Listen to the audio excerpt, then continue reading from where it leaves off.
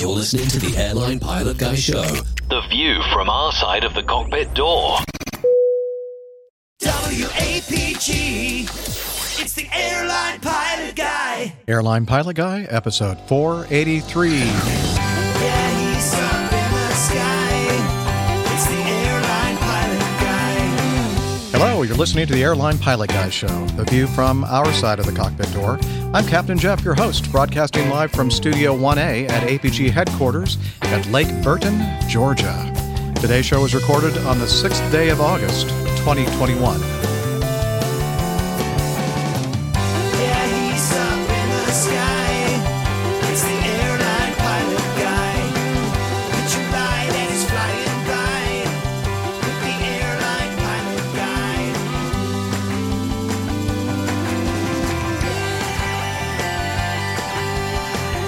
In today's episode, EAA AirVenture wrap-up, confusion from a Phenom, duct taping passengers to their seats, more news, your feedback, and this week's plane tale, the ASO defense.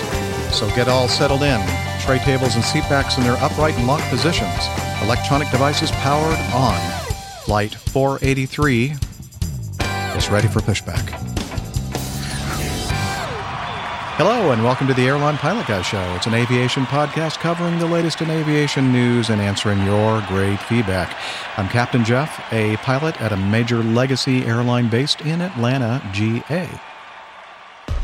And joining me today, from across the pond, in Hartford, Hereford, and Hampshire. professional photographer, former RAF, RAAF fighter pilot, retired Airbus A330, A340 captain for Virgin Atlantic Airways. It's Captain Nick. Hi there, Jeff. After the longest break in APG history, I think. Well, could be. And I can't wait to get all caught up with you and everybody else. And before we do that, though, I think we should first start with the news. Absolutely.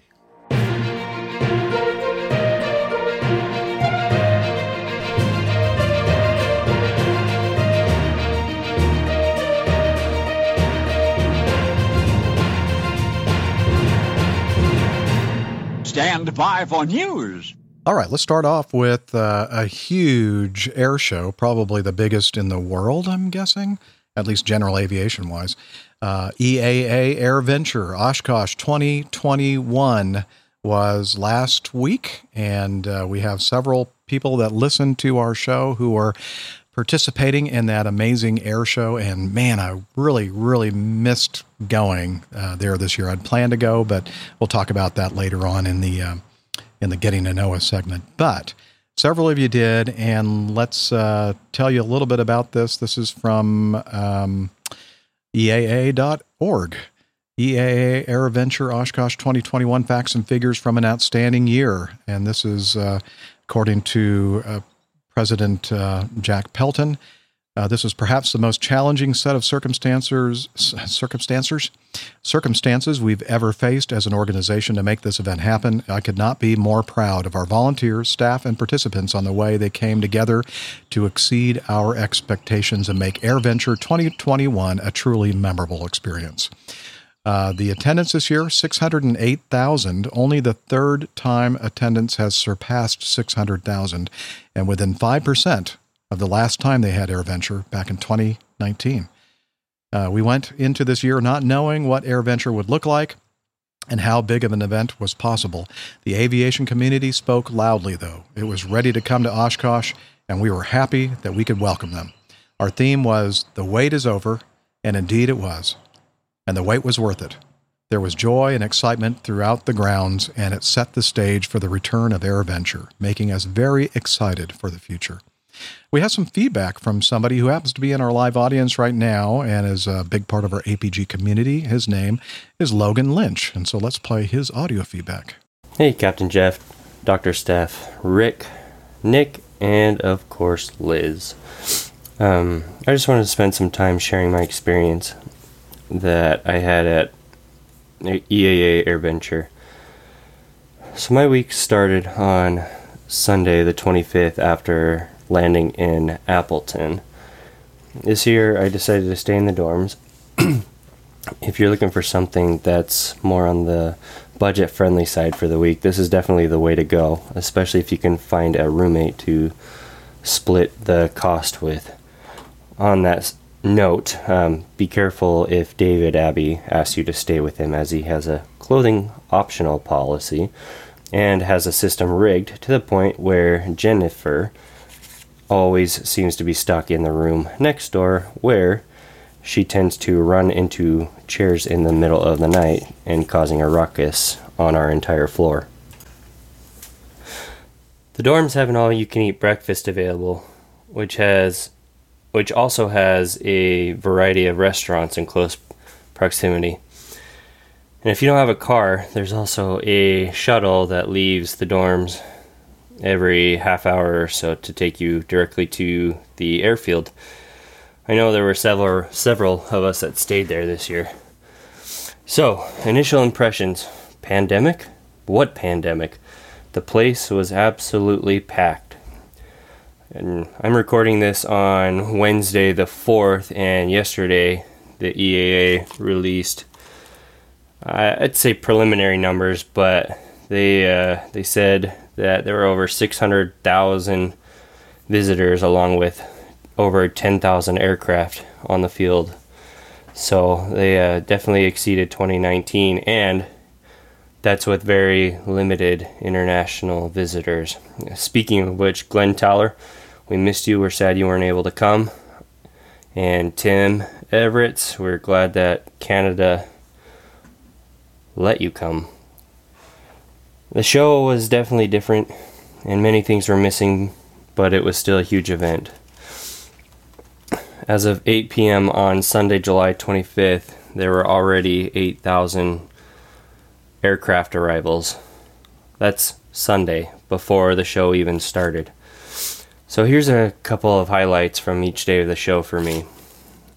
On Monday, there's a brand new 737 MAX 8 on Boeing Plaza. This airplane was just delivered the night before. It actually still had its experimental certificate. They had to work all night to get that changed so they could fly it to Oshkosh to be on display. We also met with Major Rick Bell for a tour of the C-17 flight deck. Thanks for that, Rick. That is a awesome airplane for sure. I'm going to challenge Laura Davis to give feedback on the event we went to Monday night, if she hasn't already submitted feedback on it. It was a NASA panel, and that was awesome, but I'll let her tell more about it.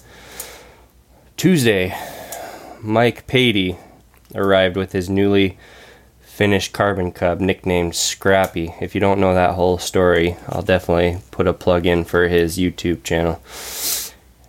And then Acme Brown brought in their newest 747-8, and we were able to take a tour of that.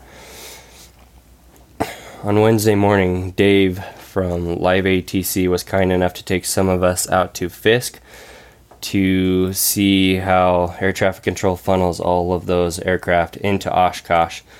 And literally all it is a group of about 5 or 6 in a trailer that's out in a cornfield, and they have binoculars picking out airplanes out to the southwest and calling them out.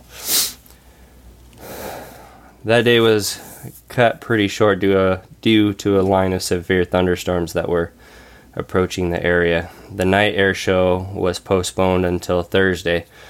But luckily, the worst of the storm missed out to the west, so there was no damage reported, and most of all, no injuries from the storm.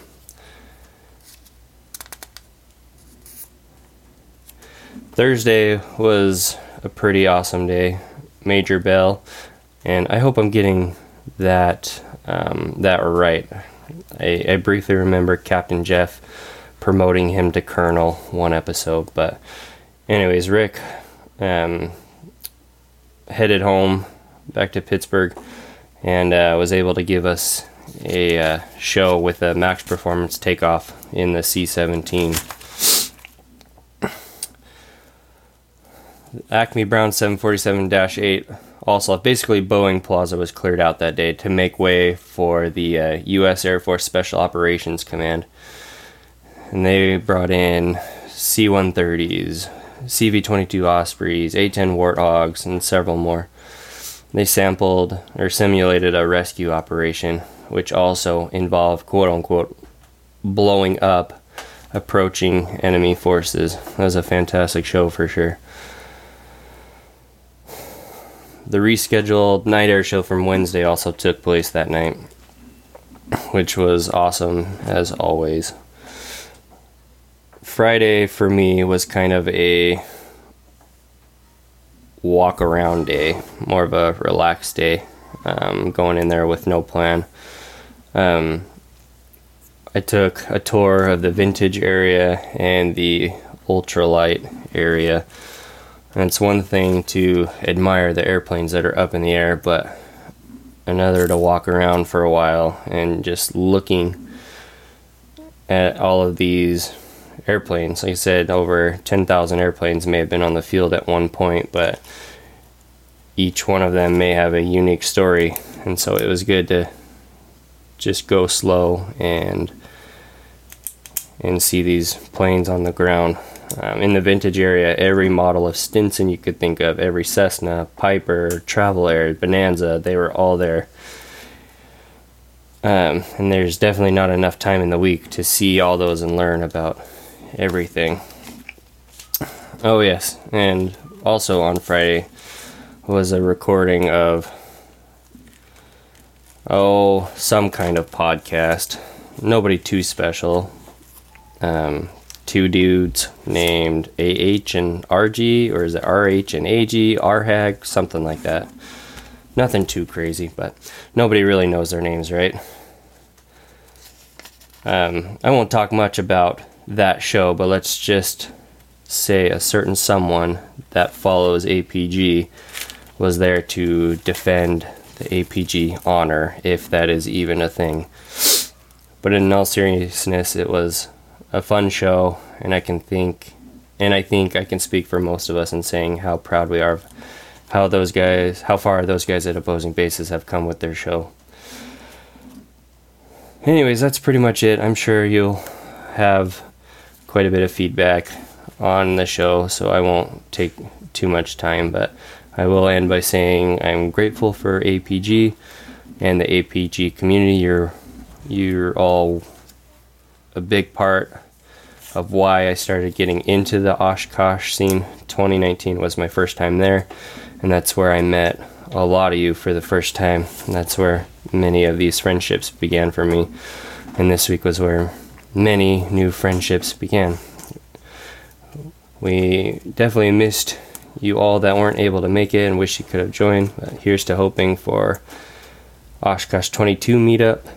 We love you all, and thanks again for all you do. Oh, and P.S.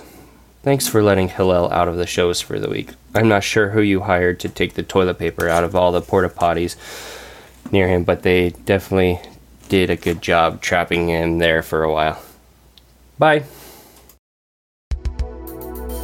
Well, before we comment on that great feedback from Logan, let's first acknowledge the fact that we have with us today from her lakeside cottage in South Kakalaki, Dr. Skydiver, Marathon Runner, Strength Training Junkie, IPA Connoisseur, and Commercial Multi-Engine Instrument Rated Backstabbing Jumper Dumper, Dr. Steph. Hey, Captain Jeff. I'm hoping you guys can hear me. Yep, we can. Okay. Yes. Yeah, we took that little hiatus you were mentioning, and I came back and none of my audio stuff worked correctly, and I have no idea why, so I was frantically trying to troubleshoot that, but it basically just took, the old trick of turn it off and turn it back on again, and that seemed to usually work. Works wonders. So, yeah. Glad to make it for the show today. Good to see you guys. It's been a minute, and I guess the theme today is lakeside cottages. Not sure. Lakeside cottages, yeah, for sure. Hey, well, where's yours, Nick? Where's your lakeside cottage? My lake? Get on the stick. Come on, so to speak. Let's see. So let's get back. We'll get all caught up with each other here during the Getting to Know Us segment. But in the meantime, Logan, thank you so much for taking the time to record that and send that in. And I'm hoping that we'll get some more feedback, some more audio feedback regarding people's experiences, especially our APGers, in Oshkosh at the EAA AirVenture. Sorry to hear the few troubles you had with some of the fellow APG community members, such as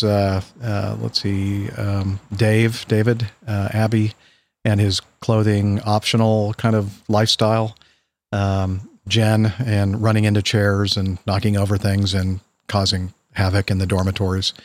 I mean, I don't know what to do with these people, really.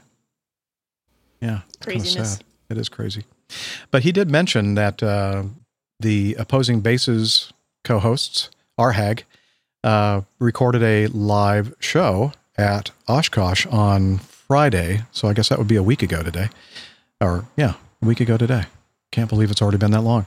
Anyway, and several of you listeners were in attendance for their live show recording. And we heard some exciting news from AG regarding their show, Opposing Bases. Let's take a listen. Yes, and this is the last shameless plug of our selves. We made it to the top of the aviation charts. As of today, we're the number one aviation podcast of all time in the United States. Of all time. Wow. Congratulations. That is quite an accomplishment. Of all time? Yeah, I think it's incredible, actually. Wow. Okay. Yeah. I need to see that. I need to see those stats. You need I'm sorry. the actual proof, the statistics from. Yeah. There are a lot of podcasts out there that have been doing this for even longer than They the said that was APG. from Apple or iTunes. I don't know. stats. I don't know, but whatever it Podcast was, app. I would be proud of that. And yeah. so good job, guys. Really appreciate that. Well, they no doubt about it. They're very popular, and take my hats And off to them. they've They've definitely done a earned it. marvelous job, Yes. Well, and they put a lot of effort into their show, unlike us. yes, I they know. do. That's why we are not the number one I didn't say aviation they- podcast of all time. Well, I didn't say that they didn't deserve it. They probably do. no, they do deserve it. Yeah. They do. And but anyway, our good friend and community member Laura Davis was in attendance in that live audience, along with several other APGers. And here's Laura started off their live feedback session, and let's take a listen. Feedback time. Feedback. Hey. Hello. Hi. My name's Laura Davis. I live in the land of real names, so. Hello, Lima Delta. Yes, thank you. Two-time listener, sort of a fan, I guess. I'm just confused because I was told this was like the best aviation podcast show, and I don't see Captain Jeff anywhere. So I just wanted to know, like, how many people did you pay off for all those likes and subscribes and stuff, all those reviews that you just read right now? Because I'm guessing they're fake. So Thank you for the kind words. Yes.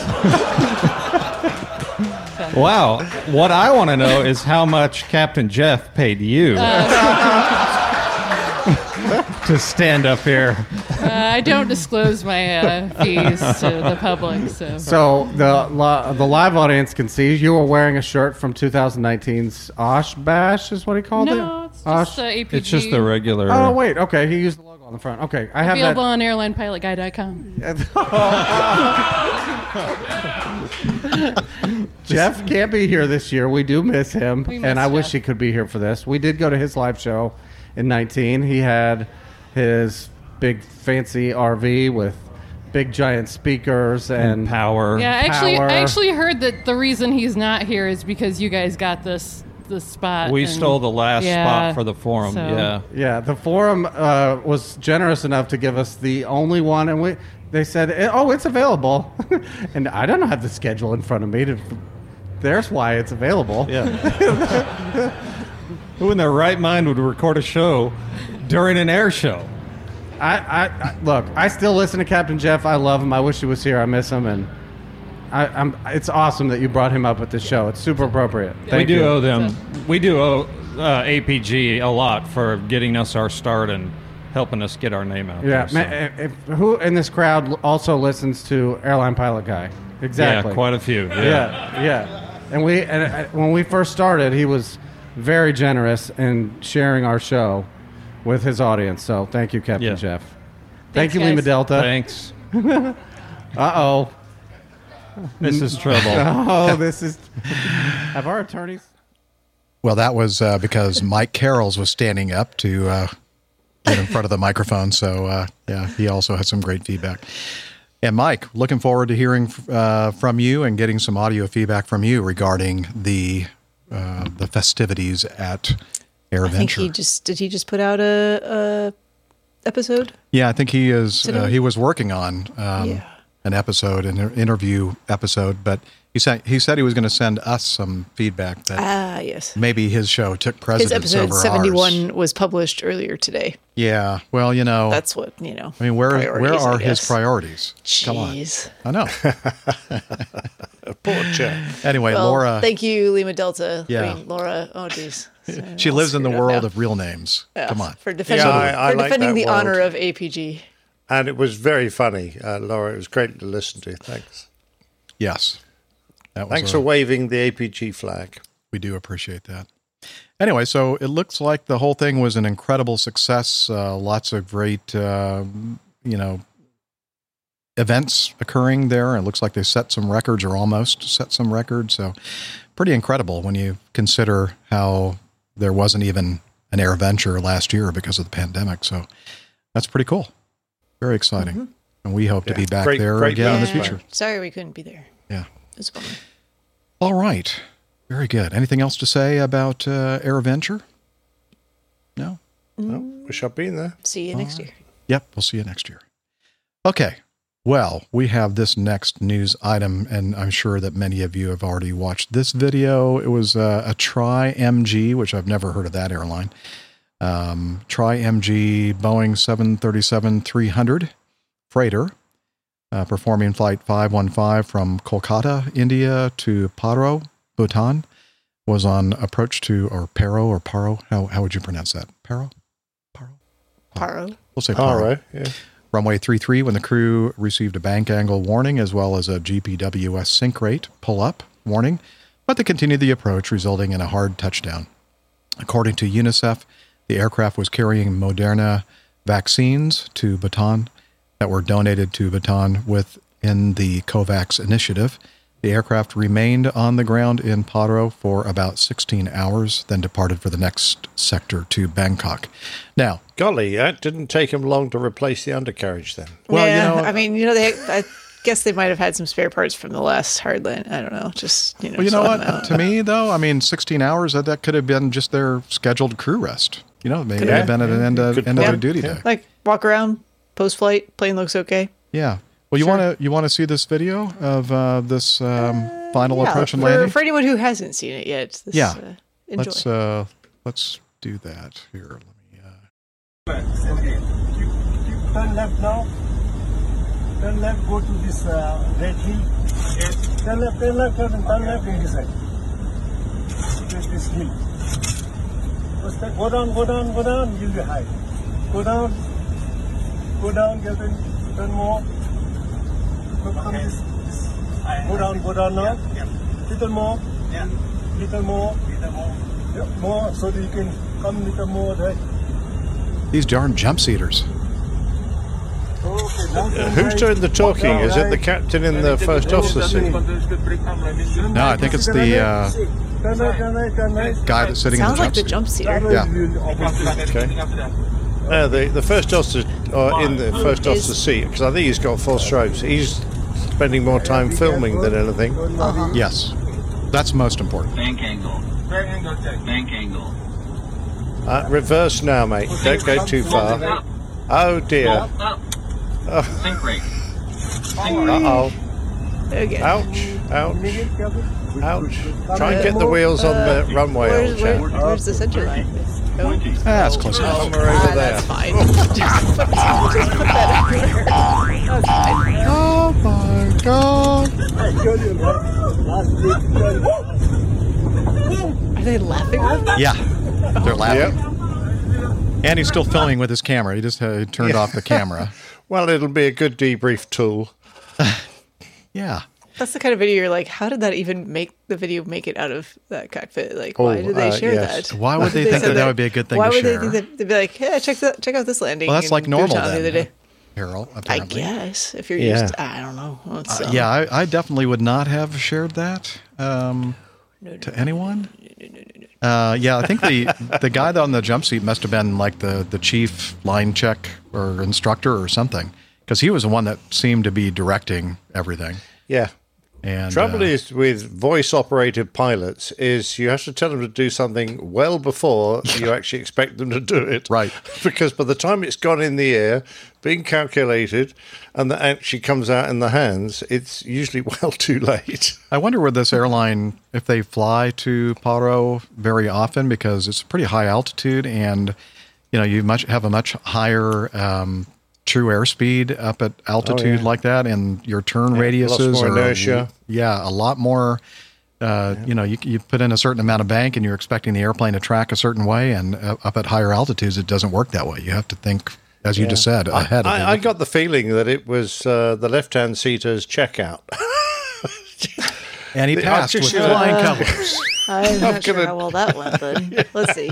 TriMG, their cargo operation, is scheduled cargo airline operator approved by the Director General Civil Aviation Authority of Indonesia. So they're in Indonesia. That part of the provides services into Singapore, Malaysia, Vietnam, Philippines, Thailand, Hong Kong, and Australia. Okay, so those are all places that are pretty close to sea level, I would think.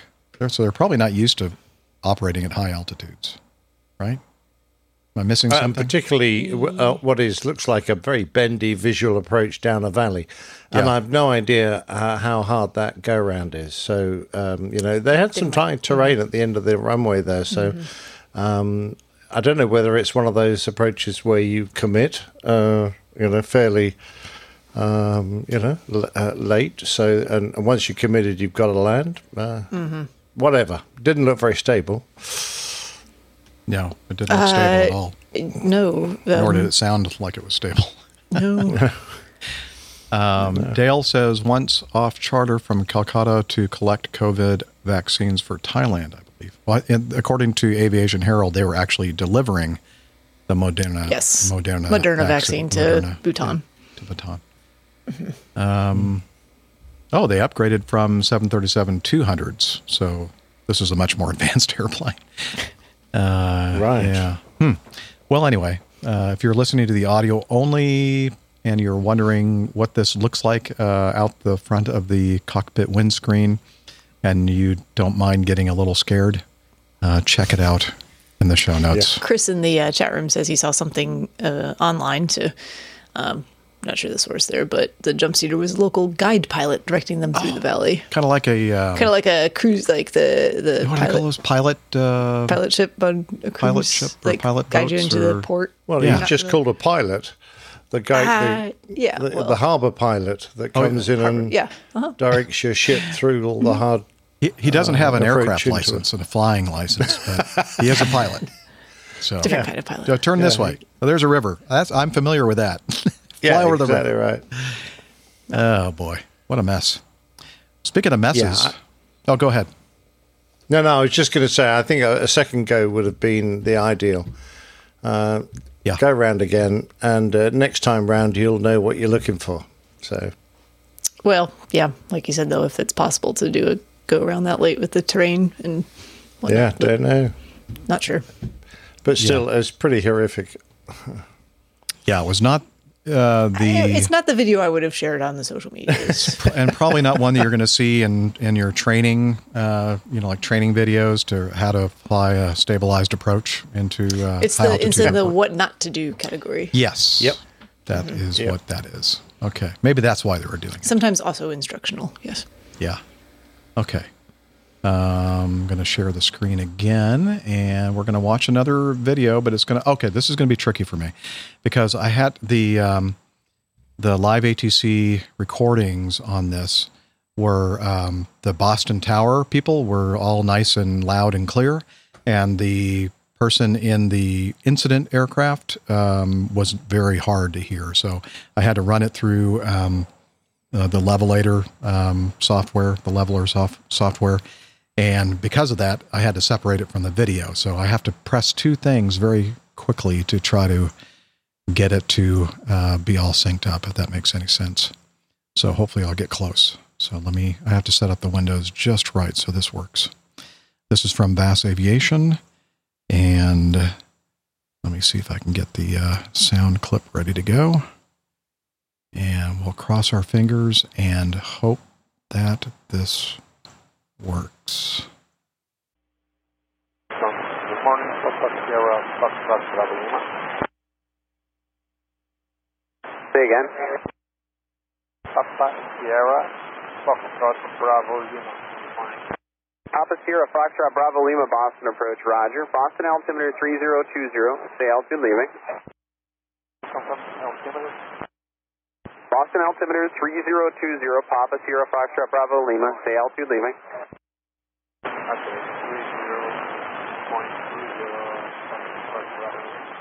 Okay, and say up Papa Sierra Foxtrot Bravo Lima, I need to verify your mode C. Say altitude leaving, please. Okay, descending, touching 3,000. Papa Sierra Foxtrot Bravo Lima, roger. Confirm Roebuck 3 arrival, 15 right transition. Okay, Roebuck 3 arrival, Fox Bravo Lima. And the 15 right transition, correct, sir? 5 right, Foxtrot Bravo Lima. Papa Sierra Foxtrot Bravo Lima, thank you. And you have information Foxtrot, correct? That's correct. Thank you. Papa Sierra Foxtrot Bravo Lima, I'm in the altitude, maintain 10,000. You descended too early. Okay, descend too early, 10,000, Foxtrot Bravo Lima. Papa Sierra Foxtrot Bravo Lima, maintain, climb to maintain 10,000. Okay, maintain 10,000, Fox Bravo Lima. Papa Sierra Foxtrot Bravo Lima, fly your present heading, it's vectors ILS 15 right. Vec 15 right, Foxtrot Bravo Lima, maintain 10,000. Papa Sierra Foxtrot Bravo Lima, you're still descending, climb maintain 10,000, say speed. Okay, climb 10,000, Foxtrot Bravo Lima. Papa Sierra Foxtrot Bravo Lima, say speed. Speed 220, sir. Papa Sierra Foxtrot Bravo Lima, maintain 250 knots. Maintain 250 knots, Foxtrot Bravo Lima, maintain 10,000.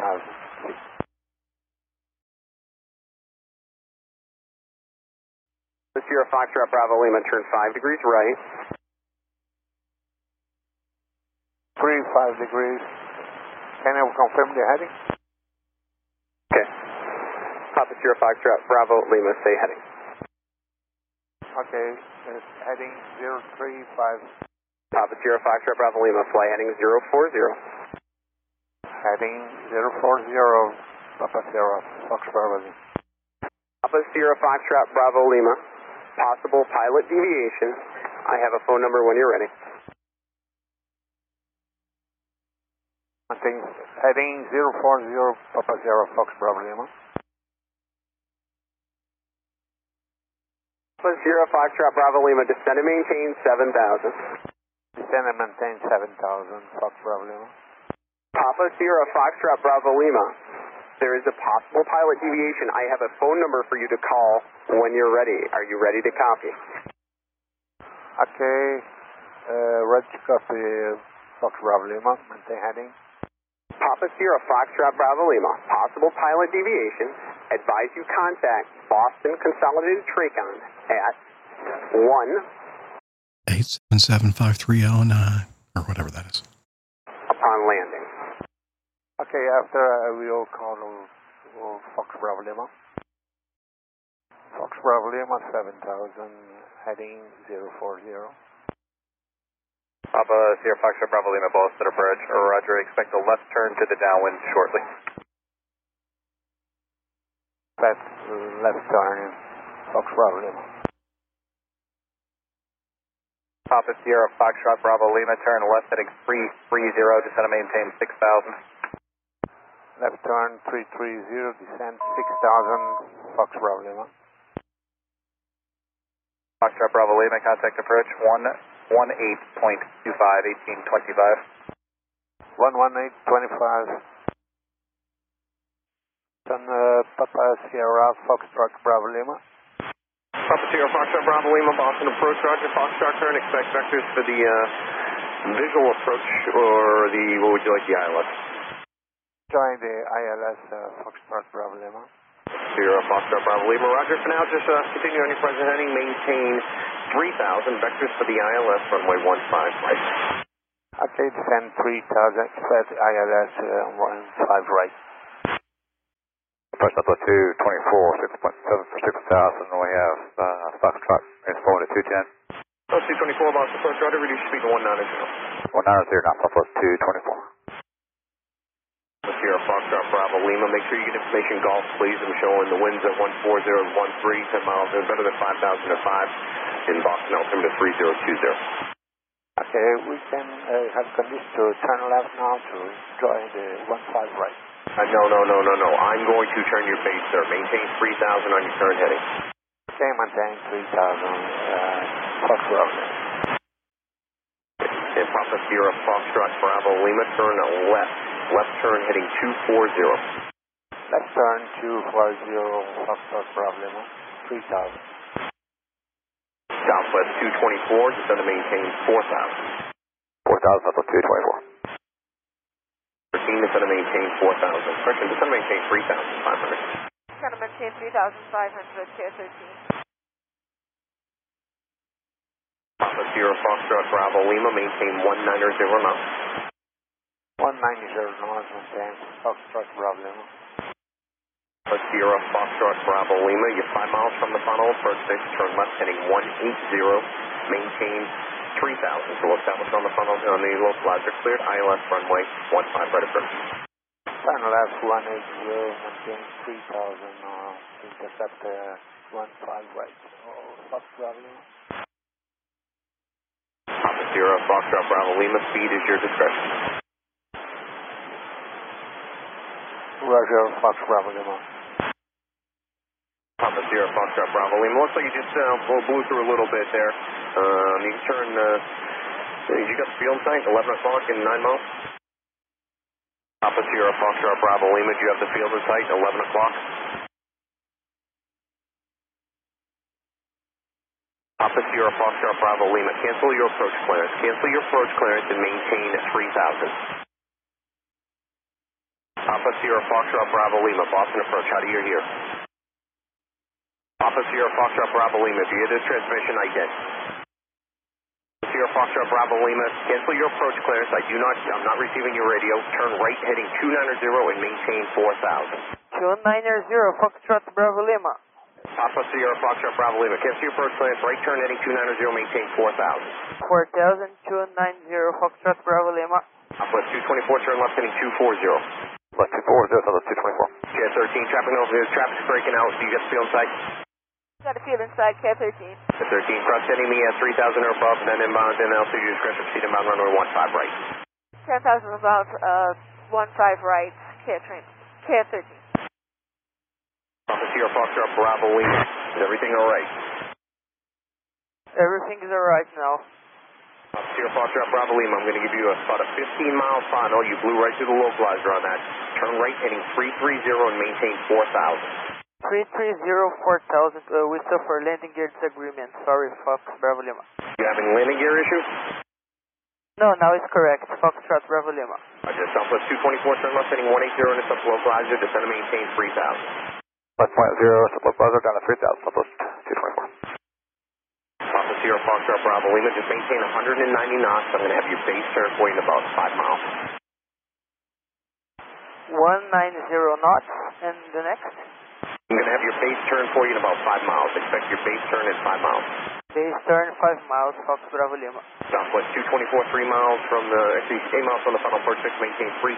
Full established on the localizer, cleared island from 115 right approach, and you can maintain 170 knots to the 5 mile final. 175 mile final, 2,000, southwest, clear island, 15 right, 30 southwest, 244. 13, town 128.8. 128.8, Cat 13. Over 5260 out of 10 and a half, sending via with Foxtrot. 5260 Boston approach information, Golf now, current altimeter 3020, expect the ILS runway 15 right, 55 Golf, please. All right, we'll get Golf and 15 right, 5260. Papa Sierra Foxtrot Bravo Lima, turn rate heading 040. 040, Foxtrot Bravo Lima. Papa Sierra Foxtrot Bravo Lima, 5 miles from Woburn, turn right heading 130, maintain 3,000 until established on the localizer, cleared ILS runway 15 right, approach speed, your discretion. 130, Foxtrot Bravo Lima. 3,000, Foxtrot Bravo Lima. Papa Sierra Foxtrot Bravo Lima, just make sure you're capturing glide path, please. Yeah, on ILS, Foxtrot Bravo Lima. Okay, just make sure you're capturing the localizer too. Blue catch, Foxtrot Bravo Lima. And Papa Sierra Foxtrot Bravo Lima, Roger, I'm showing you rejoining now. Just maintain 3,000 till you're established, then you are cleared for the ILS runway 15 right. Roger, intercepting the glide now, Foxtrot Bravo Lima, maintain 3,000. And just verify you are cleared for the ILS runway 15 right. Yeah, last 15 right. Papa Sierra Foxtrot Bravo Lima, contact Boston Tower on 128.8, 128.8. 128.8. So long. See ya. And everybody lived happily ever after. Which is very good and a little surprising. Right? Wow. That was something. Painful. Quite a saga, wasn't it? Yeah. It was. Now, and we've been watching all the comments in the live audience, and I think we're all in agreement that this pilot, who was flying, well, at least talking on the radio in Papa Sierra Foxtrot Bravo Lima. Wow, that's a mouthful. Was probably not the most expert English speaker. I guess we've established the airplane is registered in Brazil, and English is probably not that pilot's first language. But that explains the communication, maybe, but I'm not sure that it explains kind of blowing through altitudes. I guess I shouldn't use blowing. Breaking altitude requirements. And that altitudes, sort of the localizer, everything in between. Yeah. So it was more than just a language issue. It was, a flying issue too, it seems. I don't know. Oh, no, I agree 100%. The fact that he wasn't able to come out with accurate headings when requested, and that's a pretty simple request, what heading you're flying. Yeah. Say altitude, say heading, say, exactly. say speed. A lot of that. There are obviously two guys in the flight deck. I heard what sounded like almost like three different voices. I heard at least two distinct voices. Yeah, two, I think I heard, yeah. Okay. It just sounded like they were very, very, very tired or very unfamiliar and having real problems working the aircraft. So I don't know what the deal was. I'm sure they'll find out because they've got a phone call to number. But just a couple of points from the other side of the coin, as it were. I'm not sure when you're dealing with someone who's got obvious problems if it's appropriate to give them that phone number whilst they're in the middle of trying to get their airplane on the ground. Wet to there on the ground. Sure. Or, completely different phase of flight or on the ground, like you said. I actually heard that the other day. Someone, unfortunately, in our airspace received a phone number, but it was clear that it was for something that had happened on their departure, and then they were returning, and that's when they had a phone number to call. I personally think it's very bad form to give it to anyone when they're airborne, because what are they going to be thinking for the rest of their flight? Yeah, they're going to be thinking, oh my God, what the hell have I done? What's going to happen? Am I going to lose my license? Wait till the chaps or the lady or whoever it is safely on the ground, and then give them the number, because there's little damage they can do. Not be in contact. I mean, unless they're landing someplace where they're not going to have contact with a control. Well, presumably there's a way to follow up in case they ignore the request. There's a way. It must be a way to follow up and find out. But it could be like that guy in Arizona or Nevada. No, it was Las Vegas. Yeah, Las Vegas, Henderson. I think he was going into.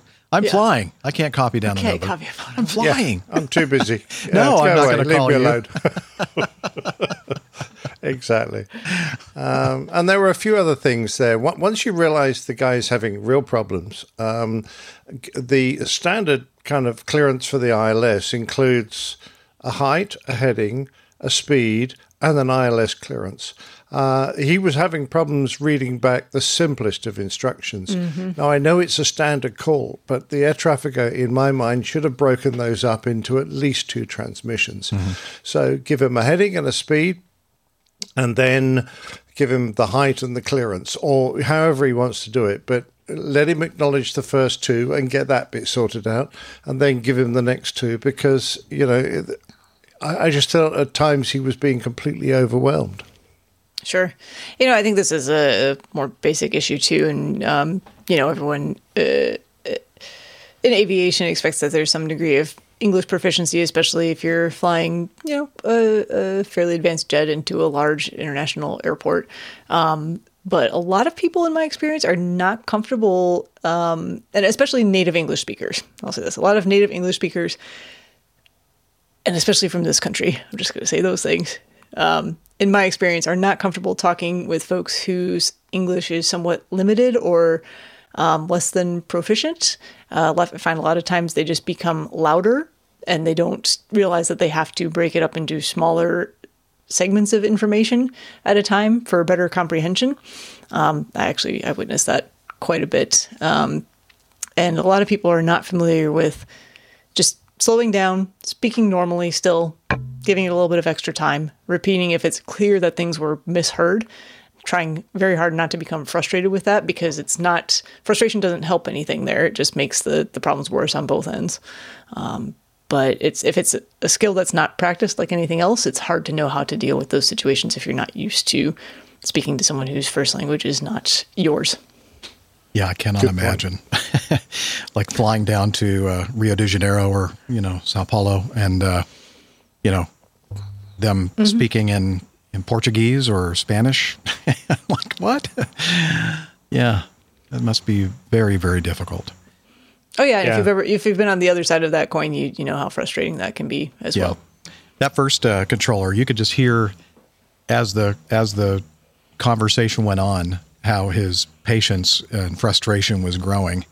Okay, let me try this. That's a very human response. Yeah. But you have to be, when you're in that type of environment where things are high pressure, fast paced, you have to know when it's important to slow down, because sometimes slow becomes fast. Yeah. Yeah, very good point. I'd love to hear Adam's comments on that, because I think out of all the controllers that we hear from, he has one of the most measured ways of dealing with these kind of problems. So I'd love to know. But I was just going to say how daunting it actually is. Even if you're an English speaker, I found flying into America incredibly daunting when I started, trips across here. It was, places with dreadful reputations for being hard to understand, just used to really worry us. When you get used to it and you understand the phraseology and the terminology and the different procedures, then it becomes simpler. But the first few trips, a nightmare. That's why we've talked about it so many times on the show that there has to be more of an effort out there. Even places like Newark, Kennedy, LaGuardia, Newark, Boston. Logan, for them to use standard ICAO phraseology and not all the other stuff, and slow it down. And, it's just for everybody, not just the people that are, English is not their native language, but even people, Americans and UK citizens, where English is our primary language, and it's still intimidating. And as you said, Nick, once you kind of get used to it and you've done it a few times, you kind of know what they're going to say and what they mean when they say certain things a certain way. But wouldn't it be just so much easier if just everybody just stuck to the standard ICAO phraseologies and everybody would probably 85-90% of what needs to be said outside of, emergencies or something unusual happening, there should be fairly standard phraseology. Yeah. Yep. I agree, of course, but to be fair, you're a big country, and the vast majority of the traffic you deal with is home traffic. Mm-hmm. Americans speaking to Americans. So it's very hard to change the way in which you're delivering phrases just to suit the foreigners. Yeah. Yes, Hillel makes a good point. We're kind of unique in that and it may be similar to places like Russia or China or some of the bigger countries in South America from landmass size. We don't really have geographic need for beefy language buffer. That's an interesting way to say it, but I know exactly what you mean, Hillel. It's, we don't have to, we're not trying to always, we don't have the struggle of trying to make ourselves understood very often. That's true. By the way, we found the perpetrator who gave us a dislike. Was it Laura Davis? It was Laura Davis. Oh my gosh. That can't be. Our biggest supporter. Yeah. Well, she was last week. Last week. What a difference a week makes. Benedict Arnold, I guess. We loved your feedback earlier, Laura, at Posing Bases at Oshkosh. Yeah. Brilliant. Okay. Yeah. Well, our last news item, I believe, is a good one. It's a doozy. Now, if you're watching the show live, and maybe even in the recorded version, and you are traveling in your car with young kiddos or whatever, you might there's some words in here that might be sensitive. Earmuffs. So, earmuffs, please, or just skip forward ahead, I don't know, 2 minutes, 3 minutes, something like that. Just a fair warning. And but I think that the rest of us are really going to enjoy this. Yeah, I love this. Here we go. Of a belligerent passenger causing sheer chaos in the air. And it got so bad that flight attendants had to duct tape the man to his seat. Ever since masks were required on airplanes, flight attendants say that their work has become downright dangerous. Now understand something. I'm a flight attendant. That means I attend the flights. Sometimes our job has us attending to crazy people. If you push us too far, you're going to have to attend this ass whooping. You see, because on this particular flight, I'm sitting in the jump seat and I'm just looking at him act a damn fool. He's spitting and cussing and going crazy. I say, that's enough. I got up and I walked over there. And by the way, this man smelled like a pack of Marlboro cigarettes, 4 shots of Everclear alcohol, and regret. So I know something's about to go down. At this point, he touching all over my co-worker's breast. And where he f***ed up at is when he touched my titties. Because I don't play that. So what I did is I took out the duct tape. I said, he got scared, start stuttering, say, hold up, wait a minute, something ain't right. I said, yeah, we about to mummify your ass now, boy. So we wrapped him up. Better than any Christmas present you will ever see. He won't be coming on no more Frontier flights at all. I don't know about that. Oh boy.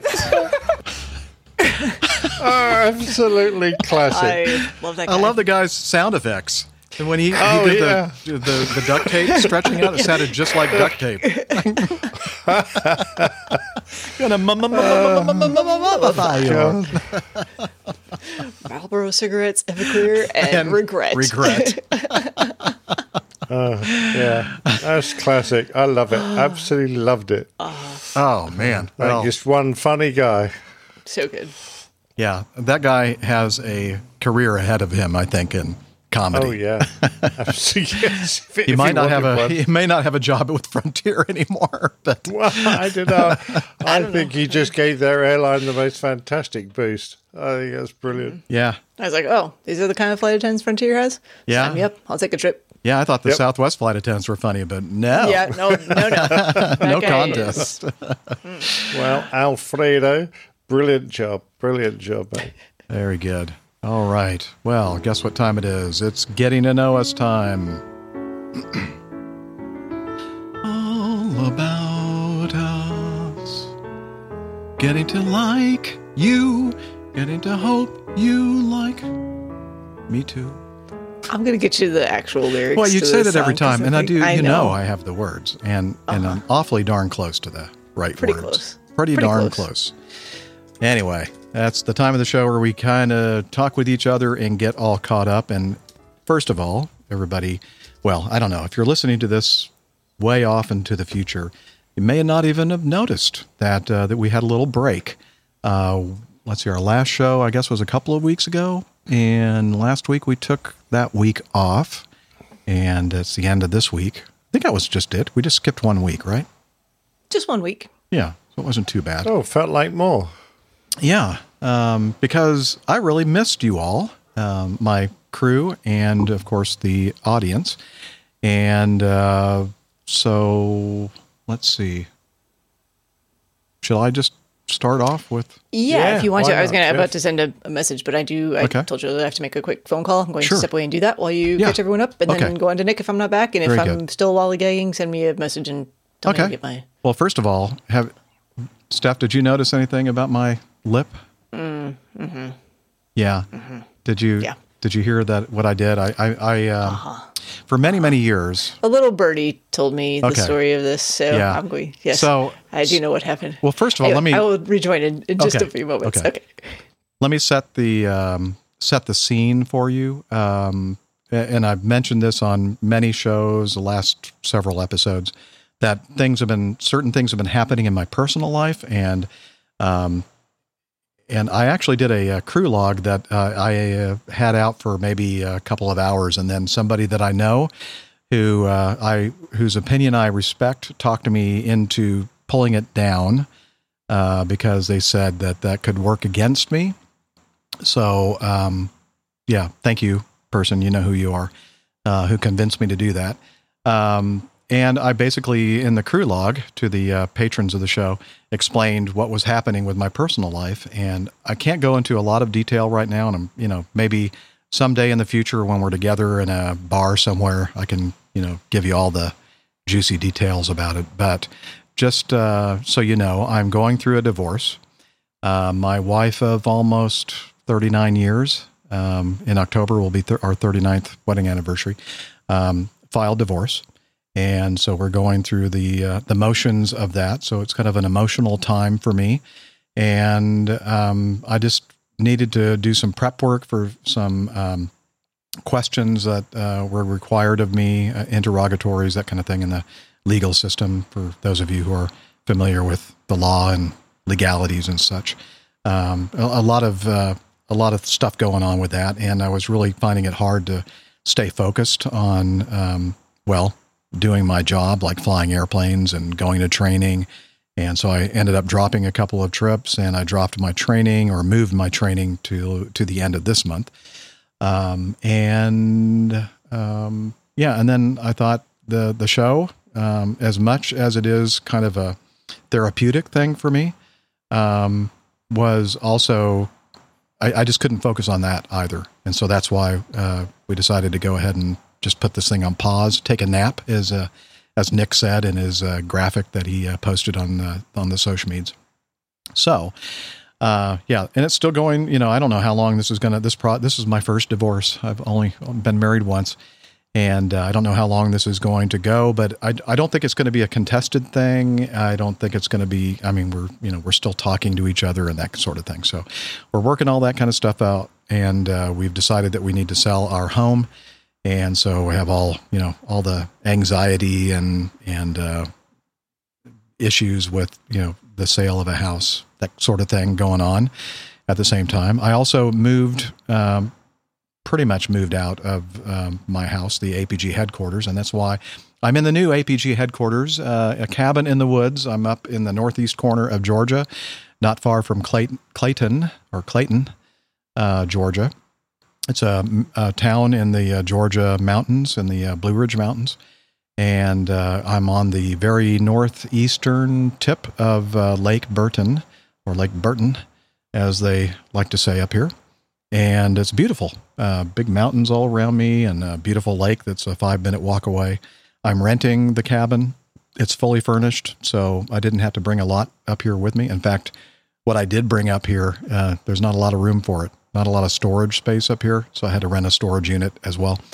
But I'm still getting settled in here. I'm in the back covered porch, I guess you could call it. Back deck that's a screened-in porch. Very beautiful. There's a nice, behind me, a nice outdoor fireplace, which is going to be nice when it starts getting to be a little bit cooler. I can have some fires and that sort of thing there. And a 1-bedroom cabin. It's very, very cozy and quaint, and I love it. And so that's where I'm going to be until the end of May next year. The people that own the place, they like to come up here from Florida in the summertime, June and July. So if I decide that I'm going to stay here beyond May of next year, then I'm going to have to move out for a month or two, which shouldn't be a problem. And so that's my situation. Again, going through this personal issue that never expected to go through, but hey, that's life, right? So that's what's been happening with me, and that's all really I will share on this public forum. But yeah, I look forward to doing many more shows here in the cabin or on my trips, and I'm resuming flying on Wednesday of next week, Wednesday through Friday trip. Right offhand, I can't remember exactly where I'm going to be, but I could probably look it up really quickly. And I think one of the places is Wilmington, North Carolina, a beautiful little town. Nope, I'm wrong. That's a different trip. Going to be in Rochester, New York, and Jackson, Mississippi on my next trip, Wednesday through Friday. And then I moved, as I mentioned, training, recurrent training to the end of this month, 28th and 29th. So at some point, I'm going to have to get back in the books and make sure that I'm all prepared for that. But so I have all this stuff going on simultaneously. But man, I really missed my APG family, because you guys mean so much to me, and I just can't express enough, how important you all are to me, and for me to do this with my best friends, my co-hosts on the show. And need to mention that Liz, bless her heart, Liz, I don't know if you're listening right now or not. She has very limited internet connectivity up where she is. She is in a cabin up in north of Canada, north of Toronto. I don't know exactly what they call that region, but there's a beautiful lakes up there, and she's in this beautiful cabin that she likes to do every year for a couple of weeks. And so she's not here. That's why this show is a little bit not as well. I really shouldn't say that. It's never really that slick, is it? But anyway, we miss you, Liz. I miss you saying sweet little nothings in my ear while we're doing the show. But I look forward to you coming back and going full forward with what you normally do day in and day out, week in and week out on this. I mean, she is so important on our crew. And when she leaves, it really makes me realize how much, I take, or maybe we take her for granted. So, Liz, we miss you. Yeah, absolutely. She's a cornerstone now, isn't she, Jeff? Yes. I might just add that there is a wonderful outpouring of love and support from the chat room. Just too many super comments to put up, but it's great to hear everyone wishing you well in this difficult time.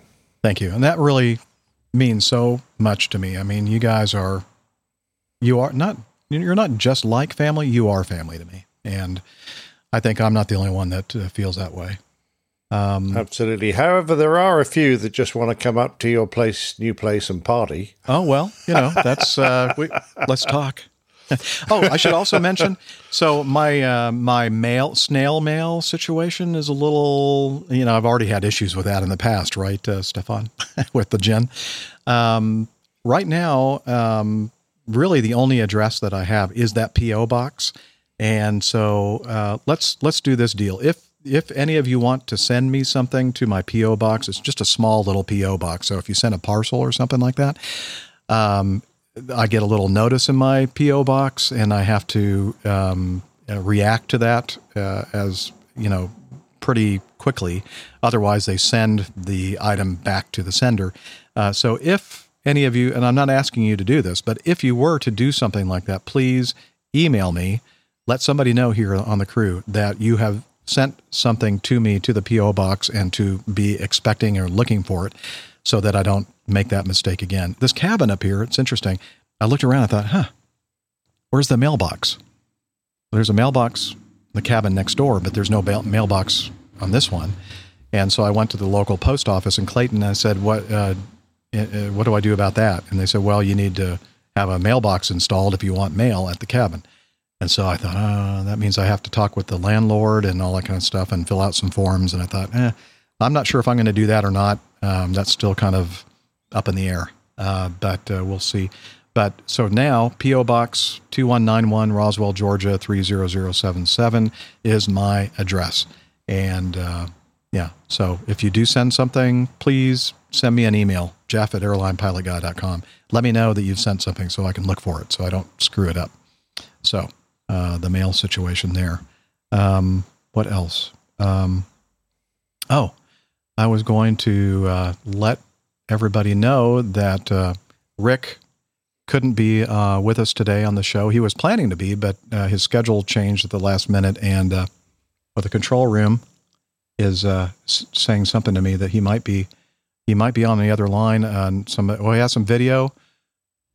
Rick, I recognize that person. Rick, can you hear us, Rick? Rick, well, he looks like he's talking to somebody. Rick, what's he doing? He's ironing a shirt. Oh, look. Oh, he must hear us. He just looked at the camera. Yeah. Okay. So what are you doing there? He says he's ironing his shirt for his next trip. Okay. Very good. Oh, he's not ironing his shirt. You are. I can tell you're ironing a shirt. Yeah. No point shaking your head. Well, okay. Apparently, he can't hear us. So that's what Rick is doing with all that right steam, I'm not surprised. So I'm glad that he's doing something. I wish that he were if here. If he takes that long to iron one side of his shirt, he's going to take forever to do a whole bunch of them. It's very important to make sure that each and every one of those fibers is thoroughly steamed. Well, yeah, he'd never get a job at a Chinese laundry, I tell you that for nothing. Yeah, wouldn't make a lot of money. It would take like 10, 15 minutes per shirt. It's just too long. Okay. Let's see. Hillel says that where I am is about 4 hours. It's about 4 hours and 54 T. I don't know what that means. Oh, in his airplane. 54 Tango. Yeah, you can fly into Tacoma. I think there are a couple places in the area here that you can land your airplane. In fact, I was looking at one of those AirVenture emails that they were putting out while AirVenture was going on. And one of the couples that they were highlighting are the couple that own the twin engine, which I don't believe there are many of these. Twin engine, is it a Vans? It's a experimental aircraft. Normally they're only a single engine. This was a twin engine, and this couple is from Clayton, Georgia, like 10 minutes away. That's where I go to get my groceries and other stuff. Post office. So, yeah.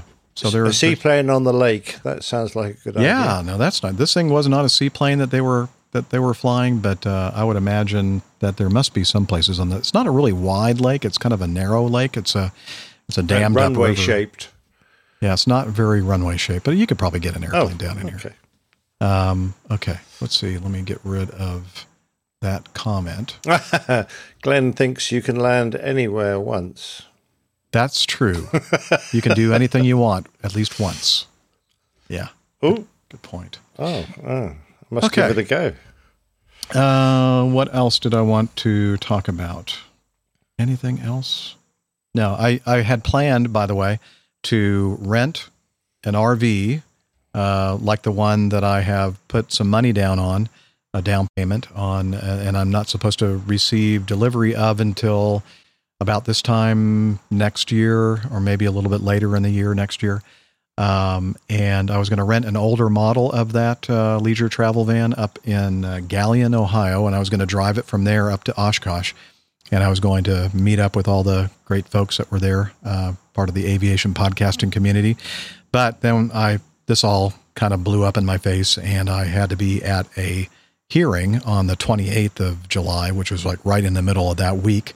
And I thought, great, that blows that whole plan. And then I find out just a couple of days before the hearing that they're not doing any of these hearings in person. They're all virtual via Zoom.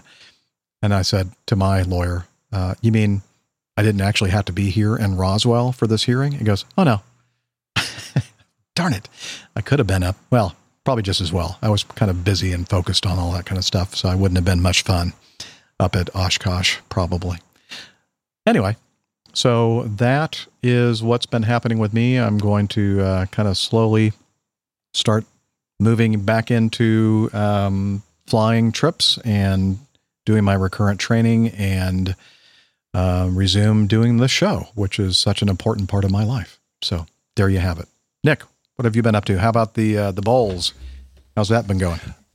Well, it's been going very well, nicely. We've had a pretty good summer up to recently. The weather in the UK has swung around a little bit. Now, normally, in the summer months, all the nasty weather systems pass to the north of the United Kingdom, but some evil jet stream has dragged them down to the south, and they've been.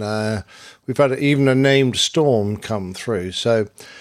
We've still got low pressures circulating around, a lot of very heavy rain, a lot of localized flooding because of the rain. So, not brilliant.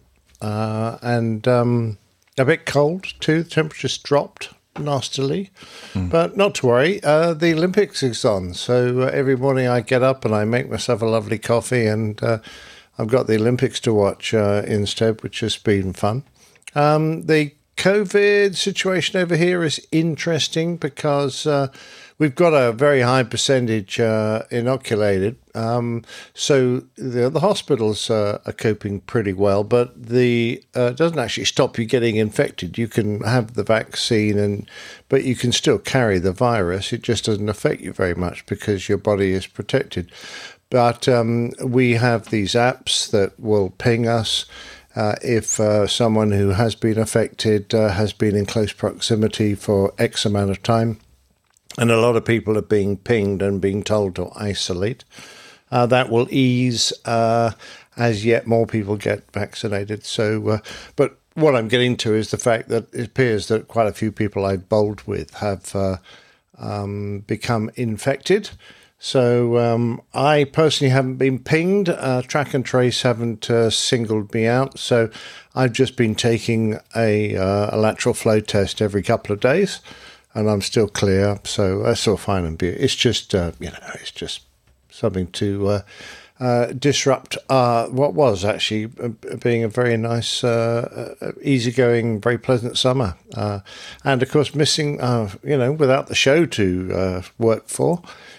Study and prepare plain tales and things. I've been a bit of a loose end. And I'm still getting over this bad back. So I have had some pretty bad bouts of pain. But nice to know that these things do eventually ease. And, I'm being able to walk around with confidence now without worrying about jarring myself and that sort of thing. So generally speaking, everything's very nice. For those who I sort of chatted to a few people, I'm still looking at having a UK meetup. in probably the second half of September, because that's when I'll be free and we can pick a date that suits most people. If How about you the 9th? are... Well, that's the first half. No, because I'll be holidaying. We've got a cottage in Cornwall booked. We'll That's go down there Nick's for a birthday, week. by the way, the 9th of September. The 9th, yes. Easy one to remember. My family got very easy birthdays to remember. One is the 6th of the 3rd. I'm the 9th of the 9th. We've got one exactly halfway through the year on the 1st of July, and the other is the 22nd of the 2nd. So numerically, they're always very good. I like that. So second half of September. So if you fancy meeting up in the south of England, probably going to be a little airport, which was where I got my first aviation job, and I also took my first powered solo and basically kicked off that time a very meagre flying career, but it was the start. So it's called Fair Oaks Airport, which is just north of Woking in Surrey. They've got a nice restaurant there. It'll probably be a day on the weekend, I suspect, since a lot of people work still. So obviously, people can get away at a weekend. So looking at a weekend, second half of September, for a lunchtime meetup at Fair Oaks. And if anyone has any other suggestions to, vary that or a particular date you would like, then please email me or get hold of me on social media and make a suggestion. But if you can, get some time free. I'd love to join anyone who can come along, and we'll sit and have a few beers or coffees and lunch and talk airplanes, and we can watch what happens at the little airport of Fair Oaks. That sounds like fun. A lot of fun. I hope so. I haven't had a UK meetup since Goodwood a year or two ago, so that's great. And you know what they say about that? I'm sorry. Yes. What's that about? Jake. What? I'm sorry. Goodwood. I don't know. Goodwood. Mm-hmm. But you know what? I just realized that I kind of forced myself off track there when I started by talking about my upper lip, and then I started telling you about the divorce, and then I forgot to go back to what I was talking about right off the bat. And then Steph's thinking, that's what he was talking about when I left. I left. He's still I was talking gone about for like his 15 mustache? minutes, I and know. you're still I on know. the same. Okay, so let me finish that thought up, okay? So for many, many years, I've had this, before I shaved it off, mustache for almost 33 years.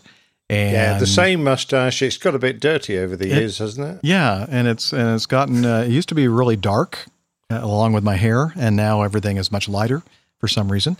So for so many years, my wife and my children told me, do not ever shave your mustache. You can't. We're not going to allow that. And so when this is all happening, I'm thinking, well, I don't have anybody to tell me not to shave my mustache anymore. And so so many times I got so close to shaving it off, and I thought, nope, I chickened out. But this one night, and I don't think I had a lot to drink. It was just, my courage was up, and I went, I'm going for it. And I shaved it off, and I looked at myself with the bare lip, and I thought, there's a reason that they told me not to shave it off, because it looks ridiculous. So I immediately, I don't think I even shaved it again. As soon as I shaved it off, I went, nope, I'm growing it back. So right now I got about 2 weeks worth of growth, and shan't be long. That's the real reason we haven't been on air. Folks. Yeah, really. I was too embarrassed. we could not have that. I could have gotten one of those little fake ones. It'd be traumatizing for. Well, I was just going to say, do you remember in Oshkosh when we went? We got a pizza and it had a fake moustache in it. I could have done one of those. You stuck one on up in your nose. And nobody would have noticed. No, they couldn't tell the difference. Yeah, so that was dumb. I shouldn't have shaved my mustache off. But hey, maybe in another 33 years or so, I'll shave it off again. Yeah, I won't be alive probably. But anywho, that is the story of my mustache, and it'll be back hopefully in all its glory soon. Okay, Steph, perfect timing. Yeah. What's been going on with you? That's a good question. What has been going on with me? I think just the usual. I've been exceptionally busy. Jeff even made a comment one time, like in the past 2 weeks. He was like, "Hey, hope everything's okay. Haven't seen you like on the social medias or anything." And I was like, "Oh, yeah, I guess I haven't been on the social medias very much." And honestly, it's just because I've been working and it's been super nice here with the summer weather. So I've been outside a lot. I've been doing a lot of running. I've been flying on the weekends. Nothing that really super stands out as being interesting or different. Or I'd like to say that in the past 2 weeks since we haven't done the show, I had some interesting event happen in my life, but mine's been pretty boring, or at least the same. I don't know if my life's ever boring. No, try not to keep ever it boring. say that.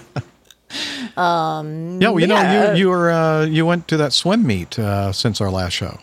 Was that since the last show? Yeah. Oh, really? I think it was. Because you told us you were going to be swimming in the Nationals, but I don't think well, we if I didn't actually. fill you in on the results. Yeah, so I put, and this is, I'm not minimizing anything that I did or accomplished there, but let's just say that I put very little to no training into preparing for this particular swim meet. And this you beat everybody anyway. Well, I will say this, and if you would like to go and look up the results, they're freely available online, so you can see how good or not good of an accomplishment it actually was. But in the 100 IM, I took 7th place, and in the 50-yard backstroke, I took 2nd place. Ooh! In my age group, I should say that. And in the 100 free, I think I came in 4th. Excellent. So that sounds, good job. Yeah, that all sounds very good. Some of the slowest times I've ever swam in those events, since I was maybe like 12. But again, I did not expect any great miraculous swimming accomplishments from myself. It was just something to do, fun, different, and get myself kind of, I don't know, a little cross training, do something a little different, and have some fun. Yeah. Excellent. And actually, this weekend I'm doing a triathlon as well, which I've only ever done one of those before. Oh my God!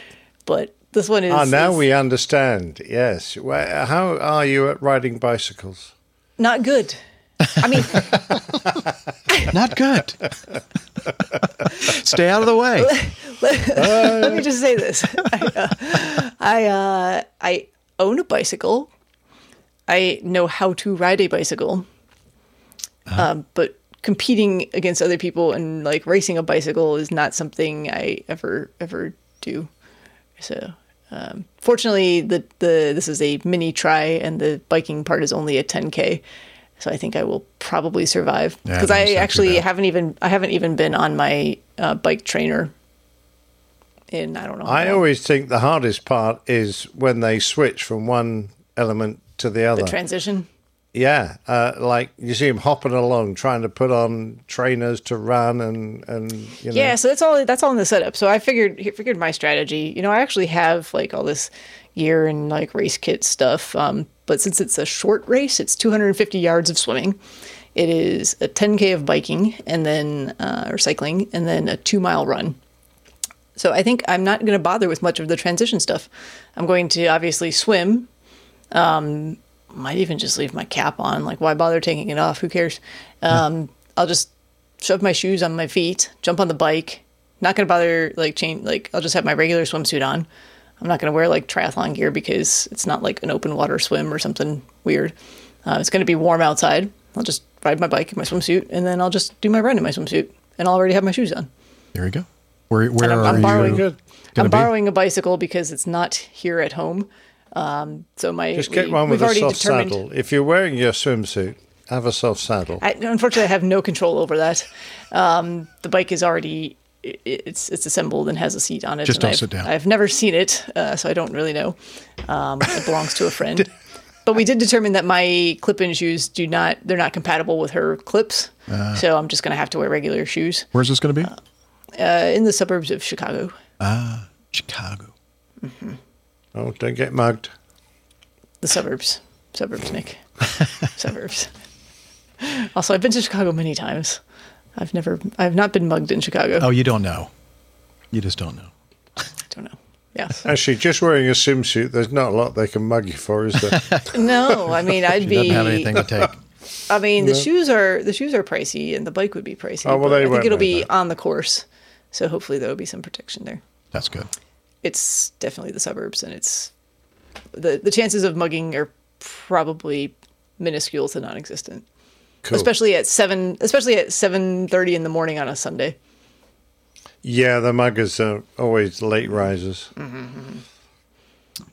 we hope you have fun. Fun. Yeah. I'll Yeah. have fun. I Yeah, know. definitely. You're a sick person. Are you going to put a GoPro on your head or something so we can see all this? Oh, yeah. Should do that. I wasn't planning on Live it. stream. Oh, I think you should. Well, you don't have to live stream, but we want to see excerpts later. Yeah, so I'm doing the race with a friend of mine. I'm sure her husband will be on the course, and he usually has a nice camera and takes some photos. So Cool. I'll see if I can. No, we want a GoPro. We want the We first have to person look at the. Steph I view. experience. Yeah. It's a little tricky, but yeah. No, just I stuck don't it on know. your forehead. Like the swim camp mounts, I don't think are in existence yet. Oh, It's a shame. I don't believe you. Okay, fair enough. All right. Well, I guess we're mostly all caught up, and it's now time for us to acknowledge our wonderful Coffee Fund cadre. Coffee Bar Fund people. Johnny, how much more coffee? No thanks. I love coffee. I love tea. I love the APG community. Coffee and tea and the Java and me. A cup, a cup, a cup, a cup, a cup. Yes, that's Jeff Smith singing the Java Jive, the APG Java Jive. That's the music we play when we talk about the Coffee Fund, and a couple different ways to do the Coffee Fund. One is the Coffee Fund Classic Method. And since the last show, we have Vigner, William, Tom, Alistair, and Randy using the PayPal donation, either recurring or one-off contributions to the show. The other way to be part of the Coffee Bar Club is to join up and become a patron via patreon.com. And since our last episode a couple of weeks ago, we have two new producers, Peter Doyle and Levi Halloran. Or Levi, I think. And we also, man, this is big news here. The very top tier, $20 or more per episode. Yes, you heard me correctly. It's a senior executive producer level. We don't have many of those folks. We have a new one, though. His name is Sebastian Javeri, I'm thinking. I don't know. Haven't talked to Sebastian yet. I hope to soon in the future. And so thank you very much, Sebastian, Peter, and Levi, for joining Patreon and becoming part of the Coffee Bar Club. And I also want to mention I mentioned that top tier Sebastian has just joined. And from time to time, I should do this. We should mention those folks in that very top tier, just a handful of them. Sebastian is our newest. We have Airbus driver, doesn't want to give, or she or he do not want to give their real names, and really, who could blame them? William Birch, Fitzjames Muscadin, and Asa Armin. So thank you to all of our senior executive producers out there. We really do appreciate you. And if you want to join this great group of folks and become part of the Coffee Fund cadre, please head over to airlinepilotguy.com/coffee. You'll be glad you did. So will we. All right. Now it is time for feedback.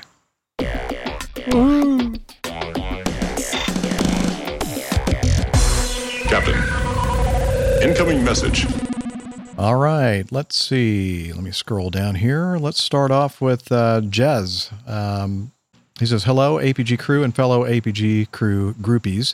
The other day I was listening to liveatc.net for San Diego, and I'm sure I heard an instance of an aircraft reading the letter U phonetically as upper and not uniform. Is this a terrible corruption of the Queen's phonetic alphabet, or is this terrible corruption of the Queen's phonetic alphabet a common thing? Or is this a mistake? And if so, are there any other mistakes that people commonly make from around the world where English isn't the native language? And are there any potential safety issues around that which people should listen out for? It brings to mind last year when I was flying my home simulator in VATSIM, which is a virtual ATC network provided by real people pretending to be air traffic controllers, supporting real people pretending to be pilots. A wonderful coming together of people online for the mutual enjoyment of all. Kind of like Grindr for flight sim enthusiasts. Not sure I would have used that. Very tedious. Yeah. App for very worrisome. Okay. Yeah. Okay. Or perhaps I don't fully understand what Grindr actually is. Yeah. Somebody needs to take. I'm gonna go with that. Yeah, someone Jez, can eliminate you. It won't be us. Yeah. Somebody who is friends with Jez, knows Jez. You need to take him aside and explain the whole Grindr thing. Anyway, when a virtual pilot used an incorrect phonetic word, albeit he corrected it instantly, his community of fellow sim flyers supported the somewhat embarrassed fellow in the only way we knew how. And for the next 10 minutes, every aircraft at Innsbruck Lowy, Lowi, declared that they too had, quote, unicorns on board, unquote. Well, unicorn is close enough to unicorn. Yeah, that's awfully darn slide close. that in there. Hey, maybe it's time we updated some phonetic words to inject a bit more fun into flying. Your thoughts? Well, you'll have to go back several plane tales, but Nick, in fact, you did a reprise of the phonetic alphabet plane tale, didn't you? That was absolutely recently. Yeah. The whole history of the phonetic alphabet and all the various, a lot of the various iterations that various letters have gone through. Some of which are very amusing. I love them, and it's a great subject to get into. But the one we've had has been around since the 50s and hasn't really changed, albeit. Of course, back then, the fidelity of radio was relatively poor. Nowadays, radio is often better than a telephone. So, it's very easy to understand people, and the use of it is often not absolutely necessary. So you do find people shortcutting a lot. F Foxtrot is often abbreviated to Fox, and the numbers. You're supposed to say niner instead of nine, but people very rarely do that. Or how about number 3? 5 tree. Yeah, and five. Yeah, we all know them. I know, but you always just silly. You feel silly when you say it on the radio. You right? do, especially if nobody else is saying it. Yeah, exactly. Yeah, and it's very easy to get into bad habits. But having said that, when you're out across the Atlantic on a bad night trying to use HF, oh yeah, and that is when it becomes absolutely essential. And I've even resorted to the technique of words twice.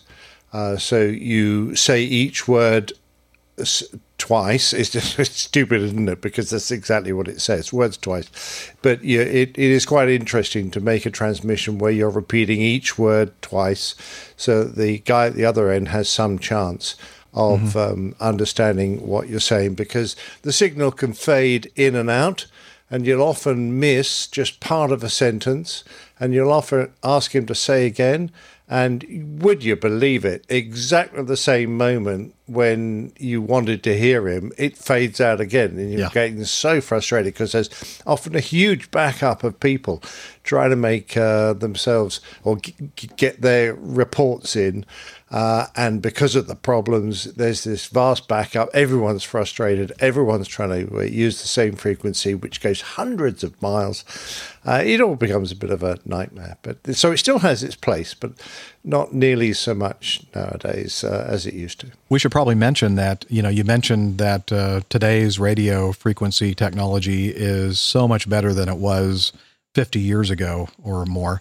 But a lot of people that listen to our show listen to some of these live ATC.net recordings and thinking, oh, it doesn't sound very clear to me. Well, that is not what we normally hear. What you're hearing on liveatc.net are volunteers, people that are just have radio scanners set up that are recording all these frequencies, and sometimes the location of these antennas that they're using to pick up these VHF radio transmissions aren't ideally situated to pick up everything really super clearly. And a lot of times they're recording or picking up more than one frequency. Yeah. So it's just kind of prioritizing whichever one comes through first or clearer, so it cuts out a lot of stuff. Right. Yeah, and these are ground-based receivers. So we know the signal is always distorted and shorter range when you're at the same height as the transmitter. When you're up in the air, there's absolutely nothing to distort or degrade the signal. So an aircraft is hearing it very clearly, whereas the ground-based repeater station, not good. I'm laughing a little bit because unless you're up too high and you're on a common traffic advisory frequency, then you're picking up everything for hundreds of miles, and it's completely unusable garbage. Also, I love it. I love it. That What's more, everyone else for hundreds of miles is hearing you. Yeah, probably. Yeah. Will you lot shut up? Who is I'll that? never hear these people dropping jumpers from 14,000 feet. Oh, Now, gosh. notwithstanding Jez's confusion with the app Grindr, we should probably go to the very first part of his feedback and the reason why he sent it in. And he said that he thought he heard somebody improperly use the phonetic upper and not uniform. And I'm thinking to myself, now, San Diego, let's see, I'm going to throw this up here so we can look at the overlay.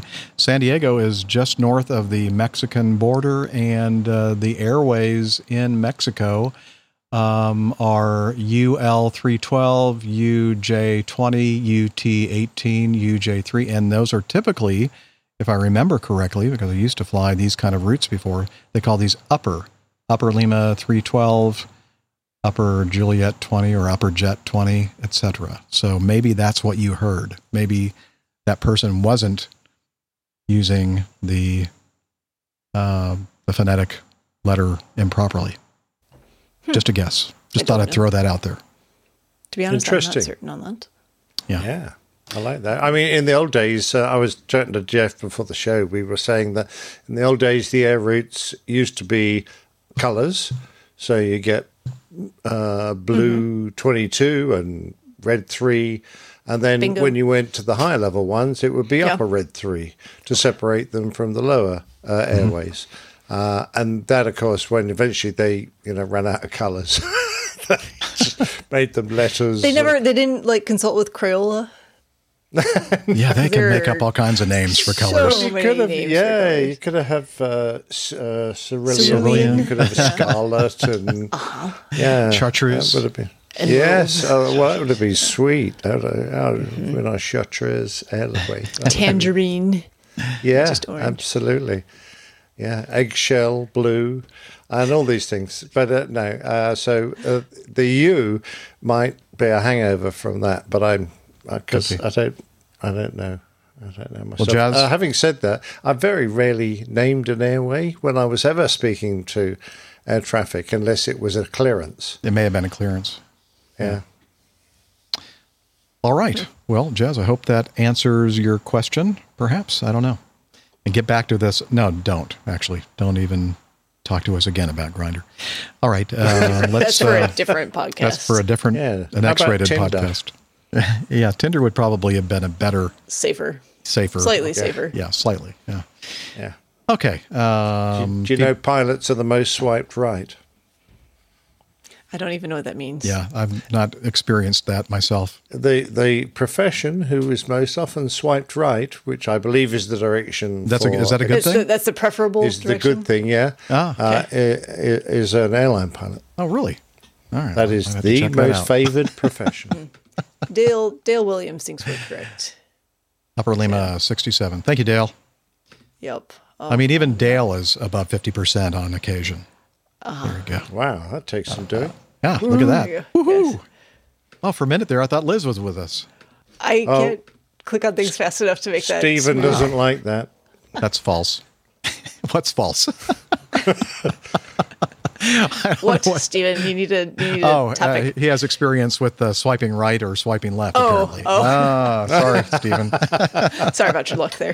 Yeah, sounds like a personal problem. Yeah, perhaps you're in the wrong app. All right, let's move off this app thing and move on with feedback number 4 from Matt. He said, I saw this article on Business Insider about a private jet airline company. He put airline in quotes. I was a little concerned when I saw this quote from the chief operating officer. Quote, if you go to buy a set of brakes for a Challenger 604 and you tell them you're buying them for a Challenger 604, it's going to be a $55,000 set of brakes. Trey Smith, SetJet's chief operating officer, told Insider. SetJet. Oh, I get it. Instead of jet set, SetJet, I guess. I don't know. You go to buy a set of brakes for a CRJ 200, same brakes, same part, different part number. It's only $5,000.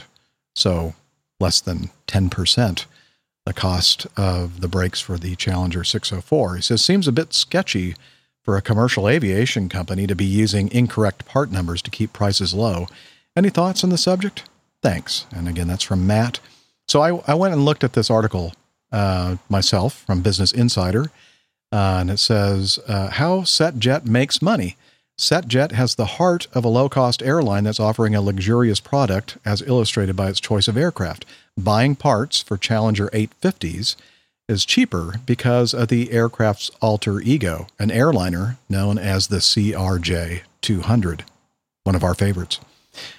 If you go, and then the quote that he quoted before. So I think what the guy is saying is that because they're not flying Challenger 604s, but they're flying an airplane, the Challenger 850, which is basically this identical airplane as the CRJ 200, they save money because they can use the part for the CRJ 200 on their Challenger 850. That's what I gathered from it. Is that what you gathered? Yes. Yeah, I don't think it's as bad as Matt thinks here. But there is a history of aviation-related articles being hugely expensive. Oh, you yeah. know, there's a quote, isn't there, from Congress, someone saying that, you know, a hammer's a hammer, but if it's a hammer for an airplane, it's $200 instead of $10. And I remember my father telling me that the cost of the plugs in the sink of his airliner, the VC-10 at the time, were just outrageously expensive because they were the plug for an airliner sink, not just any old sink. So they're now like 50 quid for a plug to plug up the sink. So, you know, these things do happen.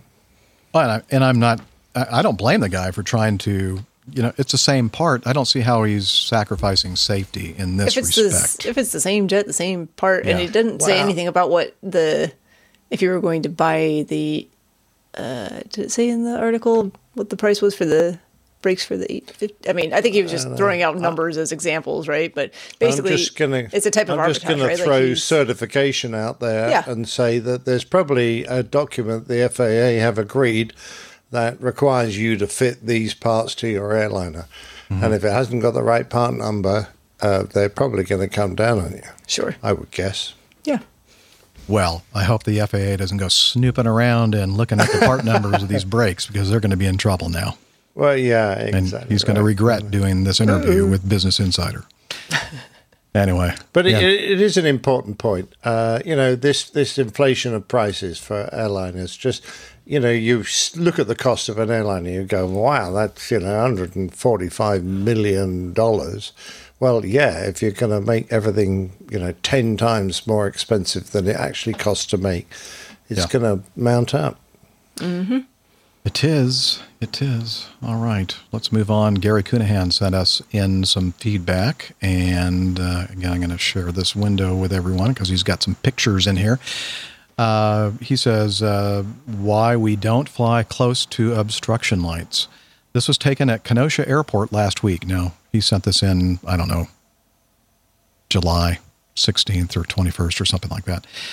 This is not a foreshortening issue. The trees were on both sides of the obstruction lights and considerably higher. I didn't check the NOTAMs, the bunch of garbage stuff, but didn't notice any notations on the plates. And again, that's Gary Cunahan. And so here's a picture. The first one, you see a street light, and then you see a little red light over here. I guess that's one of the obstruction lights. But when you see there's a tree right behind it, the tree is obstructing the obstruction lights. Yeah, it's like much taller than the obstruction light. Let's see. There's another. He's given us a airport diagram and area diagram and some of the obstacles in the area and the approach procedure, the RNAV GPS to runway 15 at Kenosha, Wisconsin. And here's another picture, I guess, from a different view. Again, some more obstruction lights. And again, those towering trees. And he says, nope, it's not a foreshortening issue here with the camera or the lens. Yeah. What a fancy airport where they actually have obstruction lights, though. Yeah. I mean, are they required? I guess they must be required to have those stuff, right? For certain obstacles, a certain height that's within a certain distance on the flight path or whatever. For an RNAV approach? I don't know. Oh, absolutely. So yeah, it'll be an FAA regulation somewhere, but you have to delve into the books to find it. I'll have to find that. Yeah. I'm curious to know exactly what it is. So here's probably a regulation about the height of trees as well, but no one's paying attention to it, I suspect. And you know, as Steph said, most likely people can't see the obstruction lights because the trees are obstructing the view of the obstruction lights. Maybe this is why I've never seen the obstruction lights. That might be why. Well, only in summer. In winter, when all the leaves fall off, you'll be able to see them fine. So you shouldn't be flying during this time of year when the trees have all the leaves. There should be a warning. Obstruction lights obscured. It's probably in the NOTAMs. Yes. Yeah. As you said, the stuff that is a bunch of garbage, right? Yeah. See if I can find that. Here we go. That's what NOTAMs are. They're just a bunch of garbage. Thank you. I love that bloke. Me too. I can't think of whose voice it reminds me of, but I mean, obviously it's his voice, but it reminds me of someone famous. Perhaps the head of the NTSB. I don't know. Hey, you've heard of that other Captain Jeff? You know, the good-looking one, Colonel Jeff. Yeah, I'm beginning to wonder about the good-looking bit, but there you go. Carry on. Well, I mean, when he was younger, he was stunningly good-looking. But you very small. You still are, Colonel Jeff. We're just kidding. Everyone looks small to Nick. That's true. You're very tall when you're sitting in an eagle. There you go. Colonel Jeff says, couldn't resist sending this one to you. I'm sure I'm not the only one. Well, so far you are, Colonel Jeff. It's an article from the NewYorkPost.com, NYPost.com. Airplane star Robert Hayes hosts a series on mayhem in the skies. And Robert Hayes, who famously played sweating, jittery pilot Ted Stryker in the classic 80s movie comedy Airplane, hosts the new A&E clip series, Fasten Your Seatbelt. But it's not as campy as it sounds. Okay, well, maybe just a little. Hayes does have some street cred when it comes to Fasten Your Seatbelt, which uses footage from cell phones and security cameras to document airport and airline incidents, both humorous and shocking. I'll bet he'll have that one that we played today with the guy duct taping the passenger. Anyway, his father was a Marine Corps Colonel fighter pilot who won the Distinguished Flying Cross. Oh, so Robert Hayes' his dad was? That's pretty cool. And Hayes is a licensed pilot himself. He said, my dad was in the Marines for almost 30 years and fought in World War II, Korea, and in Vietnam. He was an amazing guy, says Hayes, 73, who learned to fly while starring in the 1979-1980 CBS sitcom Angie. I got my license, and I wanted to surprise my dad, he said. It was something I always wanted to do, and that was pre-airplane. People say, oh, you got your pilot's license because you did Airplane. No, I actually got it before that. I haven't flown in a while. I was working on adding to my single engine land rating and was working on getting a rotorcraft helicopter rating, which was ridiculously fun. Then life came along and I didn't have the time, and pretty soon it sort of slipped away a bit. Anyway, so I can't wait to check out this new clip series on A&E, Fasten Your Seatbelt. It's already premiered on Wednesday, July 21st. So it's out there already. Maybe some of you have already watched it. You should let us know if you have and whether it's any good. All right. Yeah, it sounds like an interesting one. I mean, people love looking at clips of aviation incidents, and, it looks like they're mixing them up with some amusing ones as well. Yeah. Mm-hmm. All right. Well, guys, I think that I know we're not quite at the 2-hour mark. I do apologize for the traffic noise behind me. This road is, as I mentioned earlier, about 100 yards behind me, and some of these vehicles up here in the mountains are kind of noisy for some reason. Mm-hmm. They haven't had to have any maintenance inspection or state inspections they for probably a while. don't have emissions testing or anything up here, I would imagine. Only the counties that are in the metro Atlanta area probably have to worry about that. Kelly Kirk says that he has seen it, and it is interesting. So there you go. All right. So I was going to say, not quite the 2-hour point, but pretty darn close. And I think it would be best to not short shrift. Is that right? Short shrift? Shortchange anybody with their feedback. And so let's go ahead and play this week's installment of the Old Pilot's Plain Tales. And take it away, old pilot.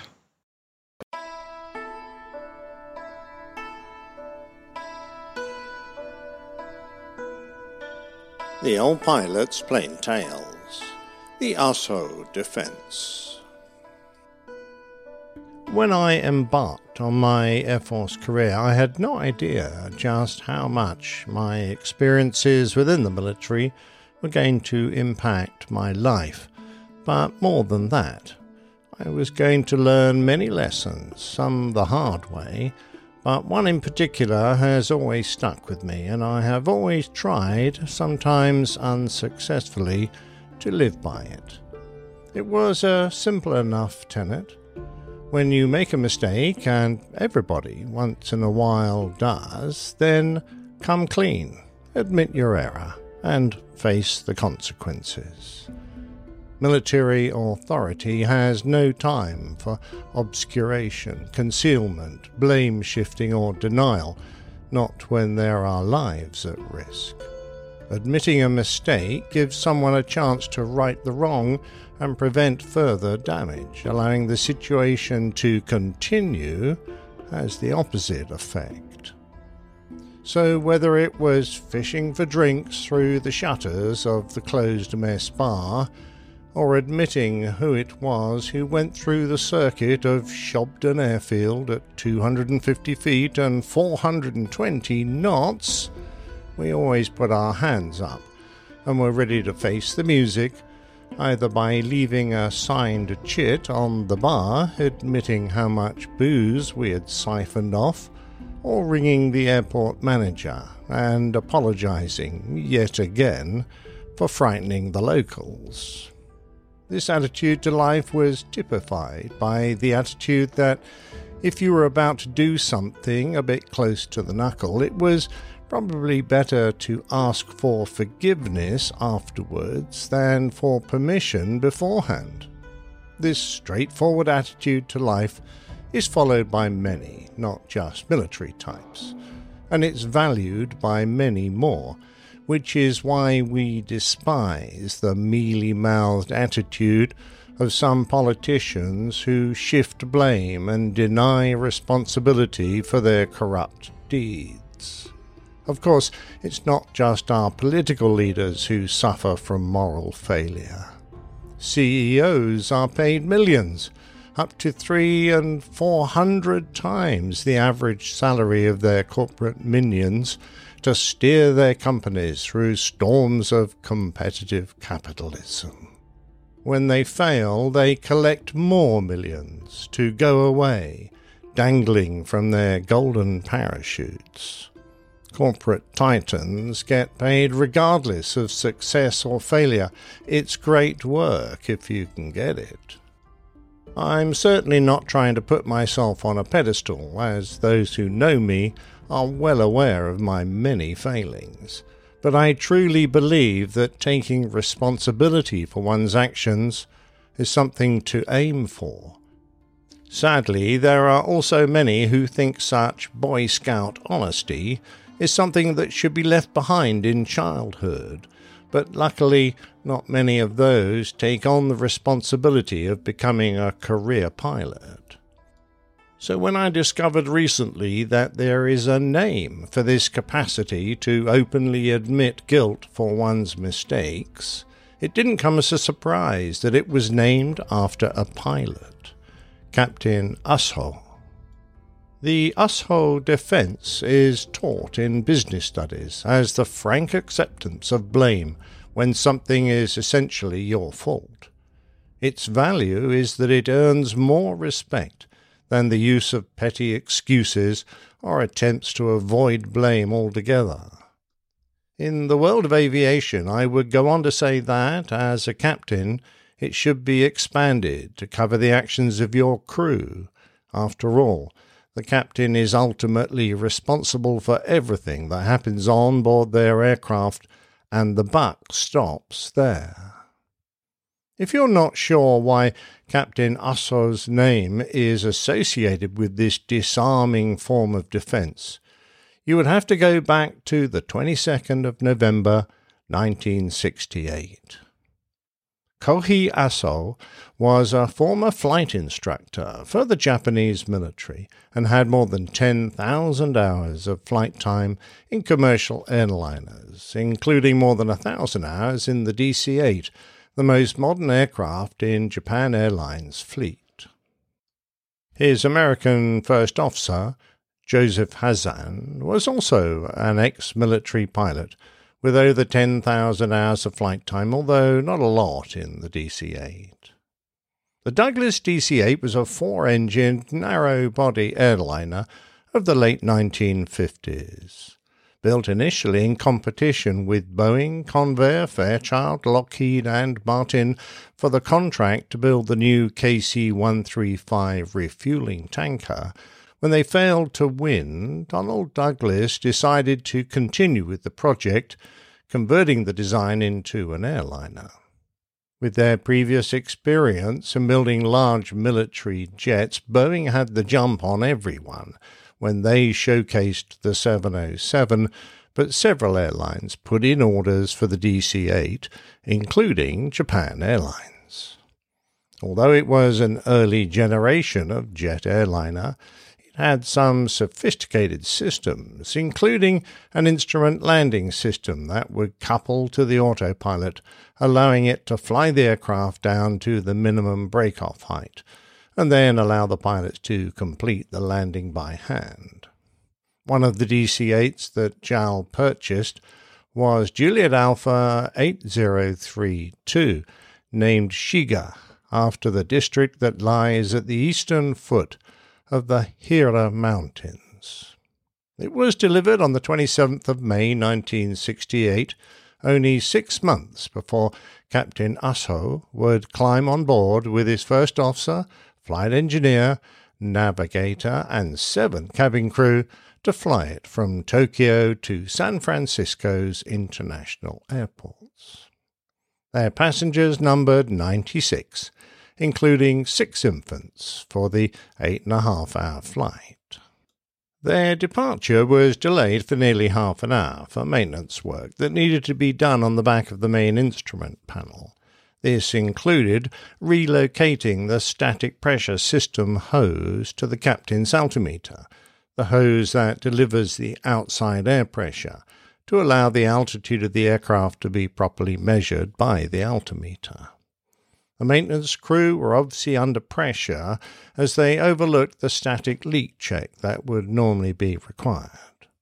After a normal takeoff, the crew received a nose gear unlatch light, indicating that the wheel hadn't locked itself in the up position, but this fault was cleared after the gear was recycled down and up again. The flight progressed across the Pacific Ocean, with their navigator keeping the aircraft on course using long-range navigation systems and a sextant to track their progress, although the captain did notice that his altimeter was reading slightly higher than the other instruments by a couple of 100 feet.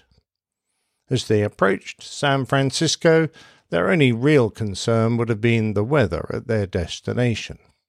The forecast they had received showed that they were expecting fog and low cloud along the American west coast, with ceilings varying from 0 to 300 feet and visibility from 0 to 2 miles. As they came closer, the actual conditions indicated an indefinite ceiling of 300 feet and a visibility of 1 mile, and 8 earlier flights had landed successfully. Captain Asso set up his approach, which was going to be an autopilot-coupled instrument landing system approach to runway 28 left. By all accounts, the approach was flown smoothly and accurately, with a constant rate of descent, although the captain did engage the inboard engine thrust reversers in order to reach 8,000 feet in time to conform with his controller's requirements, a normal procedure for the DC-8. At 2,000 feet, they passed the outer marker at 8 miles from landing, but they flew through the ILS localizer beam and had to be turned back on. With his glide path indications apparently fluctuating, he transferred his gaze to the radio direction indicator, which he felt was a more reliable instrument. It was at this point that, whilst configuring the aircraft, an error was made. The captain was using a beacon at Woodside to give him centerline guidance, and the aircraft was coming down at the previously selected rate of descent, since Captain Asso had failed to arm his autopilot so that it would capture the ILS beams. When he did arm the coupled approach, he was already below the ILS glide path, and the aircraft would never get to a point where it would intercept the beam and lock on. In addition, his first officer failed to note his error and didn't call the altitude when crossing the outer marker, in addition to failing to respond to his captain when he asked for confirmation of their height in comparison with the ILS indications. None of the 4 flight crew made any comment concerning the absence of indications that showed the autopilot was locked onto the ILS beam, and that the aircraft was merely descending on autopilot with no guidance. When they came out of the cloud at less than 300 feet, the first officer called that they were breaking out of the overcast, but he couldn't see the runway lights. Then he cried out in alarm that they were too low and they should pull up. The flight engineer had been observing the approach and felt that things were all normal until they emerged from the cloud, when he realized that they were still descending, so he called for the captain to pull up as well. Captain Asso had already realized something was wrong, and he pushed up the thrust levers to go around whilst pitching the nose up. But those early jet engines were slow to accelerate to high power, and he realized that he was too late, as the main gear dipped into the water short of the runway. He closed the throttles, and the 6-month-old DC-8 ploughed to a halt in the bay 2.5 miles short of the runway. There was an unusually high tide of 7 feet at the time, which cushioned the landing, and Captain Asso felt the undercarriage settle gently onto the bottom of the bay, about 500 yards from the Coyote Point Yacht Harbour, with the water still below the level of the cabin. Everyone described the touchdown as very light, and many passengers didn't even realize there was a problem until the sight of water all around the aircraft began to alarm them. An eyewitness told news reporters of the time, "I heard the plane very low coming in. I looked up, and there it was, splashing down just beautifully." After the plane came to rest, the flight crew evacuated the aircraft, placing the passengers calmly into life rafts. The first officer launched a raft off the starboard wing when, a few moments later, a voice came out of the fog. "Ahoy there! Toss me a line and I'll tow you in." Captain Aso was the last to leave, and there were no injuries amongst either the crew or the passengers. Nowadays, it would be quite usual for the captain of a crashed aircraft to be represented by his union and a whole team of lawyers, but at his hearing, when faced by the National Transport Safety Board, Captain Aso was alone and the first to take the stand as a witness.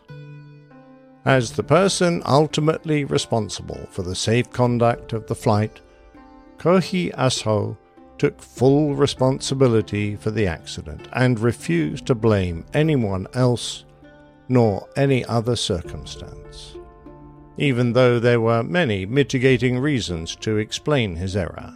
For example, the NTSB wrote, neither the captain nor the first officer indicated that they fully understood the capabilities nor the operating techniques of the Sperry Flight Director system.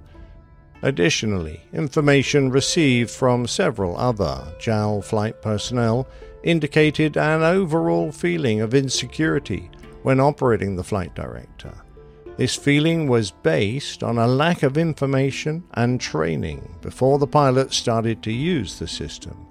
As a result, additional training aids and ground school courses were provided, and a special training curriculum on autopilot procedures was prepared and implemented. However, instead of blaming Mother Nature, the fog, the faulty altimeter, his first officer's incorrect calls, or his lack of training, Captain Aso famously said to the board sitting in front of him, "As you Americans say, Aso effed up." And with that, the Aso defense was born. More importantly, that's what accountability sounds like. No denying, no finger-pointing, no excusing. The result of his open acceptance of blame was that Captain Aso was temporarily moved away from passenger aircraft onto cargo operations and demoted to first officer.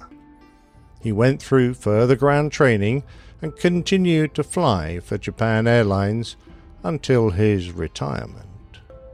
Shiga, his aircraft, however, was hoisted out of the sea, sprayed down with 17,000 gallons of fresh water, moved on to the airport by barge, and was found to have only slight structural damage. Within 6 months, it had been returned to JAL, renamed Hidaka, and it continued to serve them until 1983, when it was sold on to work as a freighter, before being finally scrapped in 2001. They don't build them like that anymore.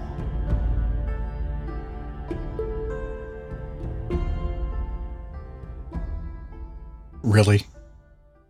Aso effed up? He actually used the full word, but we try and keep this as family friendly as we can. So, and I thought to myself when I heard that, are you pulling our leg again? Absolutely not. No, it's very well documented. Yeah, great story. Okay. Yeah, great story, and I tip my hat. As often I do, to characters in history who, just do something unexpected. And Aso was the kind of an honourable guy who said, well, there's only one person to blame for this, and it's me. I messed that is very up. honourable. So, there were, as you mentioned, so many mitigating circumstances that maybe weren't directly the cause, but he could have used as an excuse, but he didn't. Absolutely. And that's very honorable, I think. I mean, ultimately, he was the guy flying it, and he didn't understand how the aircraft worked properly. But the reason he didn't understand how the aircraft worked, because they had completely, undertrained him. I suspect perhaps that his position and his pride in his job prevented him from seeking clarification I'm going, sorry, could you explain this again? How does this, I don't understand. How does this work? And, requesting additional training. But the fact is, it was, he was set up for a fall by his company, and, he took the fall. And for that, I have to admire him enormously. Yeah. Sure. I do as well. Another fascinating plane tale, as many of those in the live audience are also saying. And Chris Griggs said, thanks, guys. Very, very clear pronunciation of the captain's surname. So, and I was very tempted to use an English alternative, but I tried not to. It would have been way too easy to make a joke out of his name. Well, I know. There are a lot of people that said this captain was quite an asshole. All right. But actually, the fact that his name is now stuck in history as being an honourable chap, and this declaration of taking blame is now known by his name, I think is a great honour to him. I love it. I love this story. Really rang true with me. I thought it was great. Really resonates with you. That's a good word. Thank you. And it's very unusual for me to actually come up with the correct word that I'm looking for, and without somebody telling me, like Liz, in my ear, what I should say. So, oh, you see, you're thinking for yourself for a change. That's for really a change, good, Jeff. Well done. Wow. Well, thanks. I'm glad you guys are so surprised. Hey, we're surprise is a good word. Okay. Yeah, happy for you. Yes, thank you. All right. Again, very enjoyable. Thank you very much again for all the hard work you put into the plane tales. One final point, because we've spoken about a few sea landing or a few water landings in the past. Of course, there was Captain Og, who crash landed in the sea halfway between Honolulu and San Francisco, and all his passengers survived. He killed all the canaries in the cargo hold and some pets, which was a bit of a shame. There was, of course, Sully, but this was perhaps the best of them all, and so few people know about it. This guy landed his DC-8 so smoothly. Nobody realized. They didn't realize it. They were like, oh, and there's a lot of water out there. They're all getting up and getting their things out of the overhead bins. Exactly. And then they craned it out, put it on a barge, and 6 months later it was flying again. Well, you can't say that about Sully's airplane, because it's in a museum here in Charlotte. Yeah, but I don't think it ever flew. The museum's actually not open at the moment, but I think the museum. They forgot to press the ditching push button. That would have been the icing on the cake. I've seen it. Yeah, I've seen that airplane in person, as I'm sure many have as well, and it's a little banged up. Just a little bit. A little. Well, anyway, sorry. Do carry on. Oh no, we're just saying I really enjoyed that. Thank you again, sir, and look forward to the next installment of the Plane Tales. And now we're going to move on to this audio feedback. Folks, you don't want to miss this one. This is from First Officer Rico, and it's a little bit long, but that's what she said. But it was worth it. He says, "Hello, APG crew. Thanks again for making each episode again a joy to listen to. Please find here my first ever audio feedback. I hope it can be of any use, so you might take a little break and have a sip of your IPA." That's why we really love First Officer Rico. Cheers, Rico. Yes, cheers. All the best. Here we go. Take it away, Rico. Hello, APG crew and community. I am First Officer Rico van Dijk from the Netherlands. Long-term listener, first-time audio feedback. And I hear you often say that feedback is such an important part of the show. And now I finally got the hint and decided to step out of my comfort zone and carry my share of the load and hand something in. So first time, please bear with me. So this is my first feedback, mostly aimed at any of your listeners who are either just started their aviation career or is about to, and currently struggling through this pandemic. I hope to provide you some reference material to hold on to, and mostly during these difficult times, let's just say I have some experience on the subject. So the year was 2001, and I had the crazy idea to become an airline pilot. And I was just 18 years old, found a job at the local airfield and agreed to have part of my salary paid out in flying hours. I studied the theory and got up to my first solo. But then 9/11 happened, and shortly after, the flying school ceased operating, and I was left without school and without a job. So within the first year of my aviation dream, it was shattered for the first time. Unemployed and without a plan, I took a kind of desperate step and enlisted in the Navy, where I ended up as a sonar operator on submarines. And the only flying I did for a long while was in the back of a Cessna Caravan, where I flew a single-way ticket and 70 free fall skydives on the way down. Hi, Dr. Steph. The Navy taught me many things. Most importantly, I got in as a boy without a purpose and came out as a young man with a plan. Then I took night school, completed my A-levels, and at age 23 I started flight training again. And this time I went for an integrated course because I learned that the airline that I was aiming at only hired students with this kind of flight training. And I think my military letter of good conduct and with honorable discharge has helped played a good role in acquiring the $100,000 loan that was required.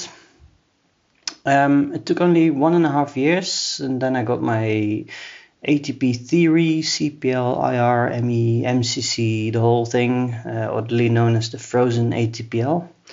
And all I needed now was a job.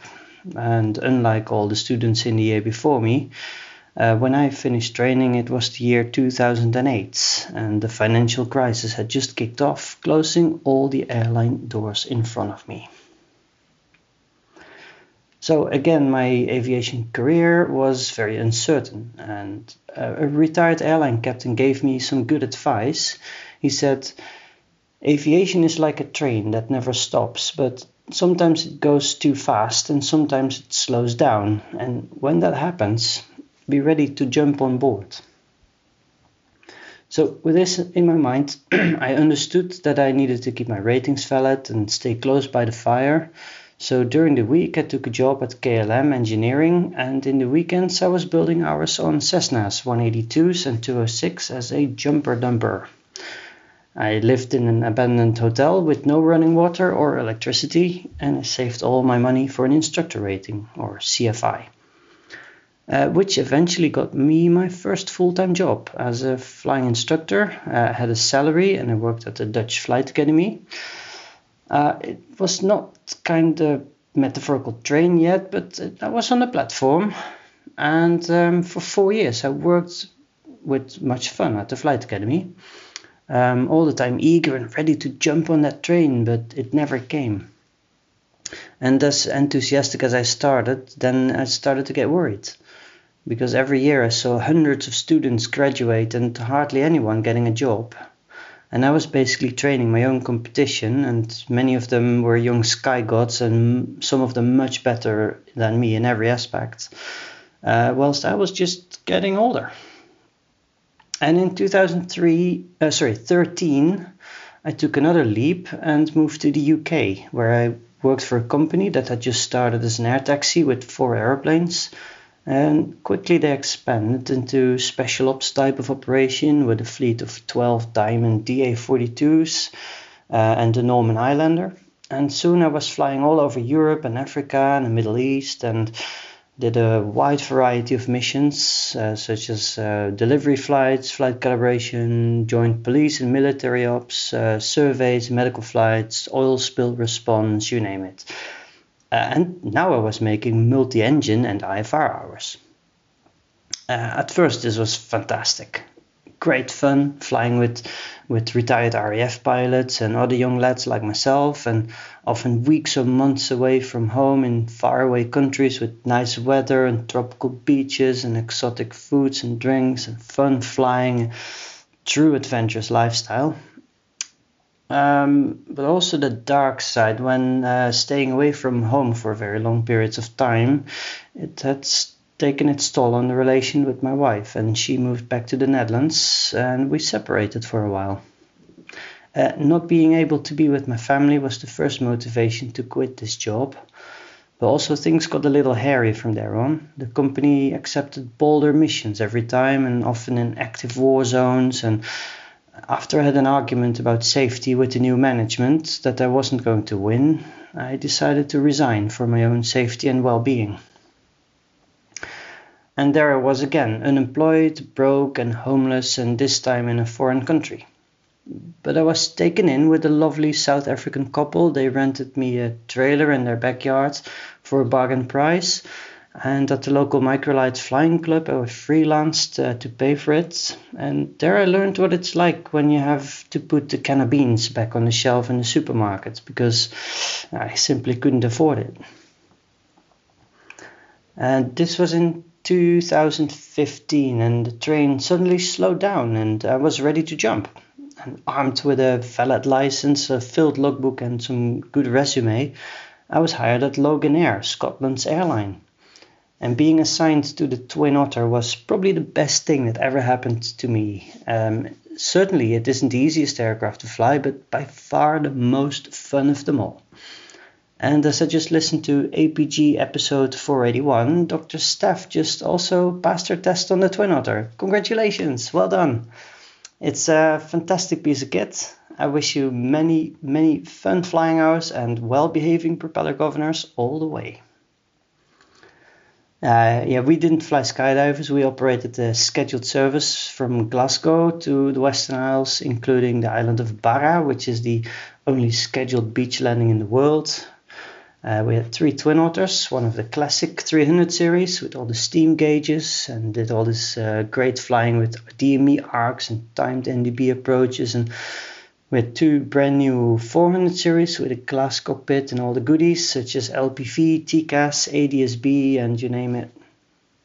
And the weather is always a challenge up north, with close to 300 of days of IMC on average per year.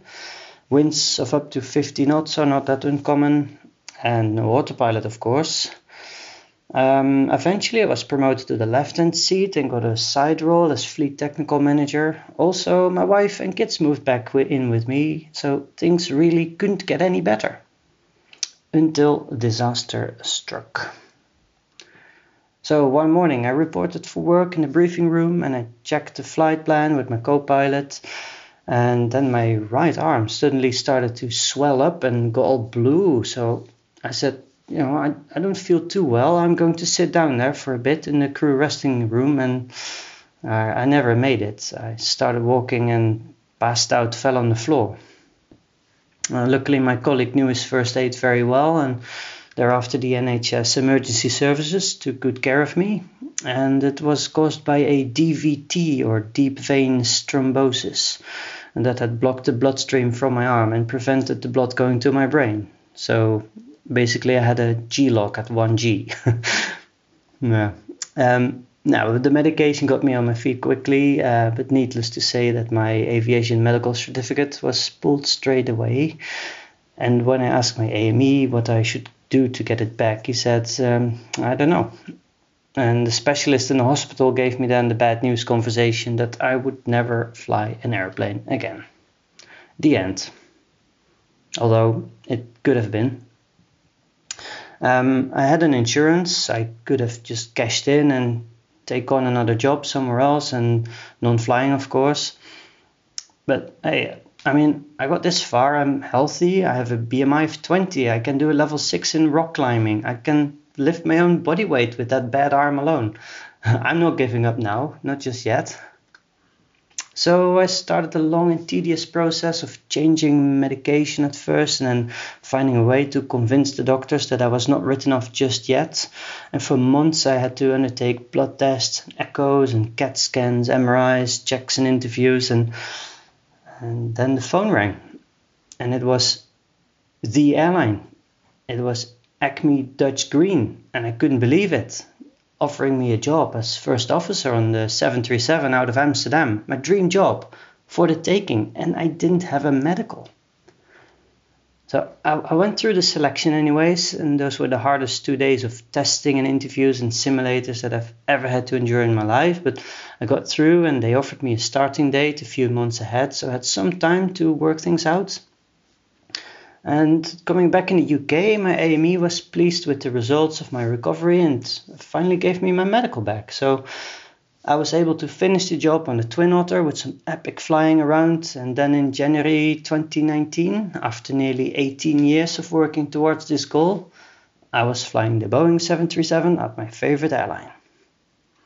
And I'm not sad that it took so long, because the journey to get there was one with many ups and downs, but it was an adventure to never forget, and it made me who I am today, and that's one happy pilot. And as it goes in aviation, sometimes good times come and go, and in between we have to cope with disaster and crisis and pandemics. And for the first time now, I'm one of the lucky few that can look out through the window of that train and see many of you standing out there on the platform, ready to jump on, but sadly this is just not the right time. So I hope with my story I can inspire you and motivate you to stay on that platform, stay current and stay involved in aviation. By listening to the podcast here, you are already one step in the right direction. You deserve to be on the train, and one day you're going to make it. You're going to take the jump, and after you succeed, then you can pass the metaphor on to your own students. I hope you enjoyed my story, and I sincerely hope that yours will be a much easier one. Take care, y'all. All the best from Studio 446, Rotterdam Airport Hotel. This is First Officer Rico, out. Wow. Amazing story. I mean... Yeah, absolutely. It's amazing. I think I'm completely blown away by Rico's story. I listened to that early in the morning, woke up, it was sitting in there in my inbox, and I made myself coffee and thought, oh, I'll play this and listen to it. And I was absolutely mesmerized for the 10 minutes it took to go through. And I'm just so inspired. You know, if I wasn't a retired pilot, I would be sitting there going, that's unbelievable, Rico. Absolutely unbelievable to have overcome so many obstacles and yet maintain such a positive outlook. Thoroughly inspired. It would, you know, truly he's truly spirit. the definition of perseverance. Yes, absolutely, right?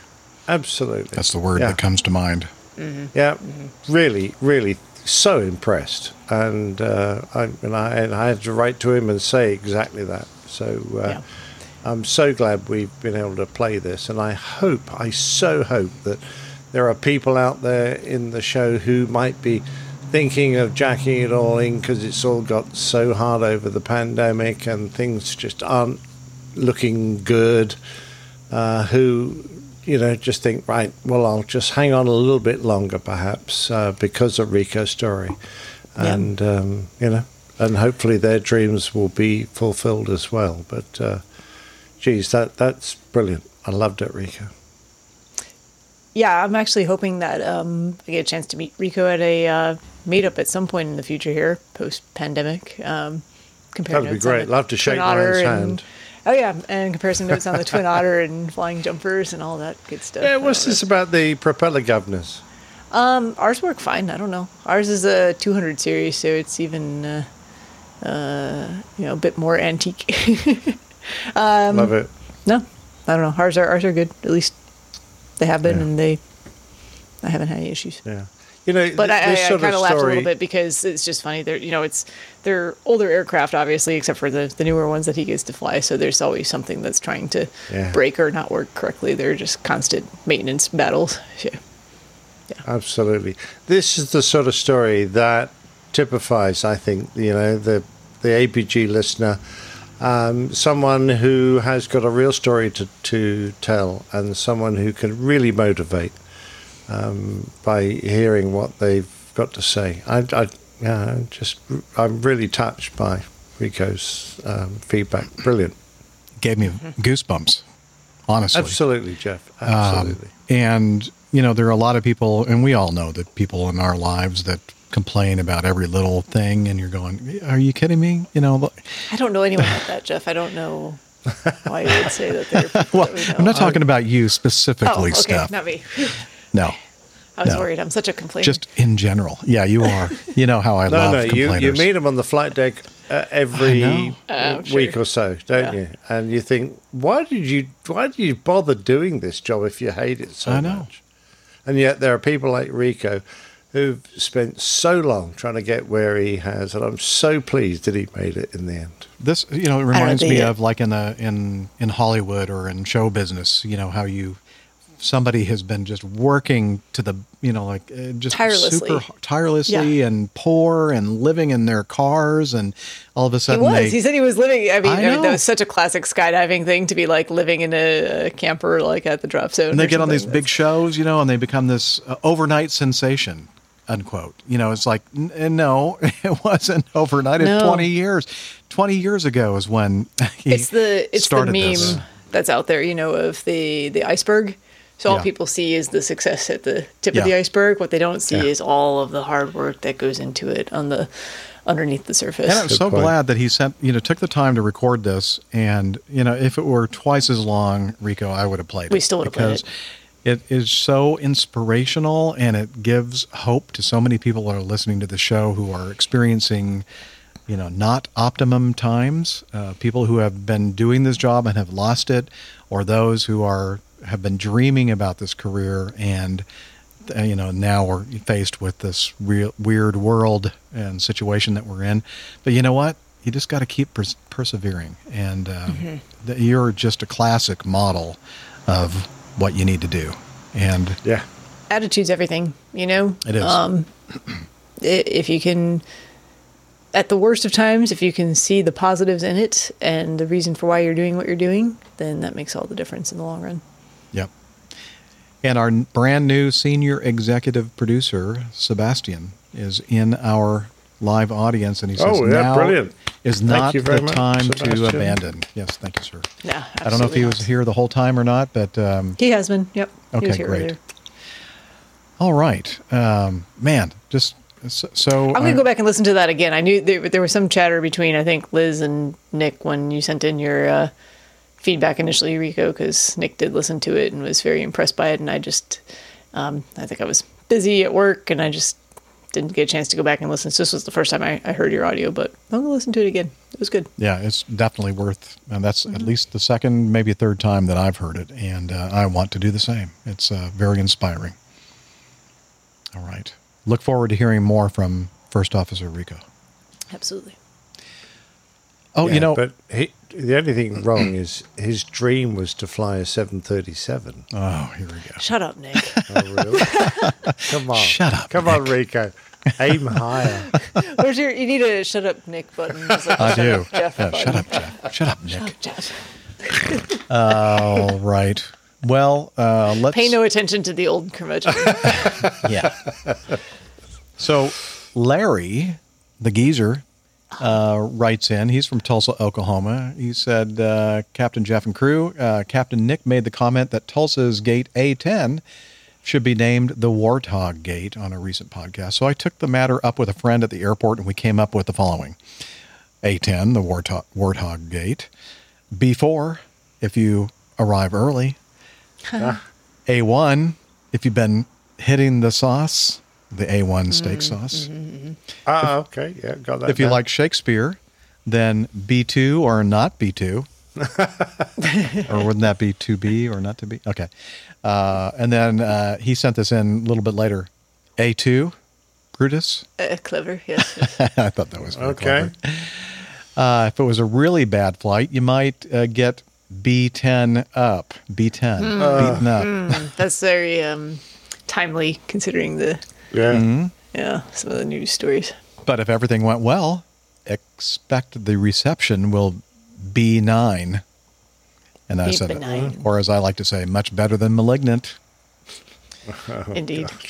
All right. And he also sent us in some other feedback. He said, here's an article from Airways magazine that explains where the aeroplane numbering system comes from. Long but good. He said, go ahead and say it. That's what she said. Geezer. All right. So this article is from airwaysmag.com, Airways Magazine. Boeing 737 MAX 10 or 737-10, what's in an aircraft name? And it's a great article. You should read the whole thing. It's kind of long, as he says, but some people appreciate that. I did read this, actually. It's quite good. Yeah, and I'm if you're nerdy in like details, this is right up your alley. Well, anybody that's listening to the show is going to like this article. I'll read a couple of different excerpts from it. The Airbus 300 was the company's first aircraft. The name was formed using a simple rule. The first letter A represents the corporate name Airbus, and 300 represents the aircraft's capacity. Following that, Airbus opted to stick with the concept and began naming aircraft with multiples of 10. The A310, 320, 330, 340, 350, and 380. So why did Airbus forego the A360 and 370? The 380 was designed as Airbus's largest airplane, and the corporation preserved the idea of reserving numbers between the A350 and the A380 in case it ever wanted to go back and develop smaller aircraft that could fit between the A350 and A380. So I thought that was kind of interesting. There's more about the Airbus series. And then switching to the Boeing naming convention, when Boeing switched from the propeller to jet airliners in the late 50s, it restarted its numbering with the 707. It is a number that many aerospace engineers are familiar with. 7, 0, and 7 are the first three digits in both the sine and cosine of 45 degrees. Swept wings, which angle toward the back of a plane's fuselage rather than sticking out at a 90-degree angle, were novel at the time. According to Boeing lore, the name 707 was derived from the angle of the plane's wings. If true, it would be a suitable story, though to be exact, the 707's wing sweep was only 35 degrees, not 45. The numbers issued to commercial aircraft began in the 700s, so the number could have been the name of the first jet, but it just didn't sound right to the marketing team. 707 seemed more enticing, with a ring similar to the 007 British spy code name at the time, so famous on the big screen. Bond. And so the new naming convention was to be passed down through the generations. Yeah, more good stuff on there. Oh, including the 787. I'll just stop with that. I'll just end with this one. Before releasing an airplane, Boeing is circumspect about its name. The 787 began as a 7E7, with the E standing for efficiency, but the 8 felt predestined. In China, the number 8 is considered lucky. Remember that the Beijing Summer Olympics started at 8 p.m. on August 8, 2008. Perhaps Boeing thought that it comes to selling to the burgeoning Chinese market, a jet with an 8 in the name couldn't hurt. Interestingly, the 787 was also known by another name. Boeing officials were ready to call it the Global Cruiser, but until they decided to let the world vote on a name. A brief list of options was compiled and circulated widely. Of 500,000 people from 160 different countries, they all voted. When the votes were counted, Dreamliner had won by a margin of barely 2,500 votes. Wow, so it could have been the Boeing Global Cruiser and not the Dreamliner, or as Nick likes to refer to it, the Binliner. Yeah, I love that. So anyway, really good article from Airways Mag, and you should check it out. It'll be in the show notes if you want. Okay. Let's continue on with this feedback from LaDon. I think we have time, don't we? Yeah, it's only 3 minutes. So, and I got to play it from my sound playing app. For some reason, Evernote didn't like it. Hello, APG crew and community. It's LaDon again. So today I was at work and I was thinking about planes, as I usually do. And I was just thinking about all the little quirks about the past diamonds I've flown, and in the past. And I was also thinking about the weird little quirks and nuances of the 1976 Cessna I now currently fly for my training. And I was like, some real funny stuff. I'm not sure how engineers or designers decide to put places or decide to put things in certain places. Or it just might even be after the fact where mechanics are just like, hey, let me just pop this in because the pilot wants it. And yeah, that's usually how that drill starts, at least I think in GA planes. But it led me to wonder about the planes that you guys fly.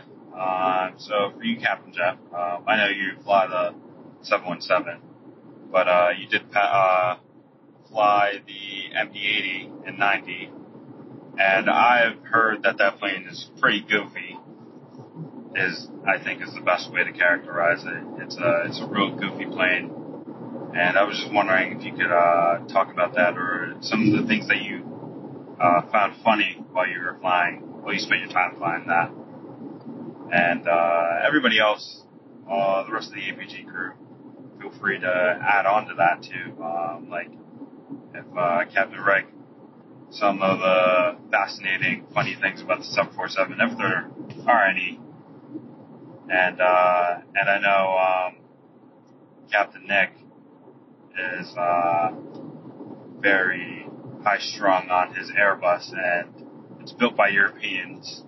But I'm sure there's something goofy and weird about that plane too. So feel free to shed some light on that. Also, I'm not sure what plane Liz flies. Not Liz. I'm sorry.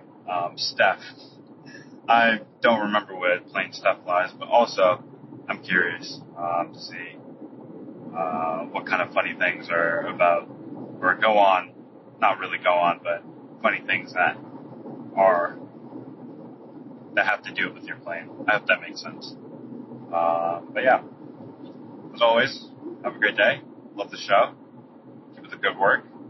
See you guys around. The blue sky is up and brown side down. I swear every time I come up with something new. But yeah, we'll go with that. Thanks again. See you around. We'll go with that. Goofy, huh? You think my airplane's goofy? Well, there are some goofy things about the Mad Dog and the Mini Dog. They share the same goofy location of the magnetic compass, which is actually located above the first officer's head.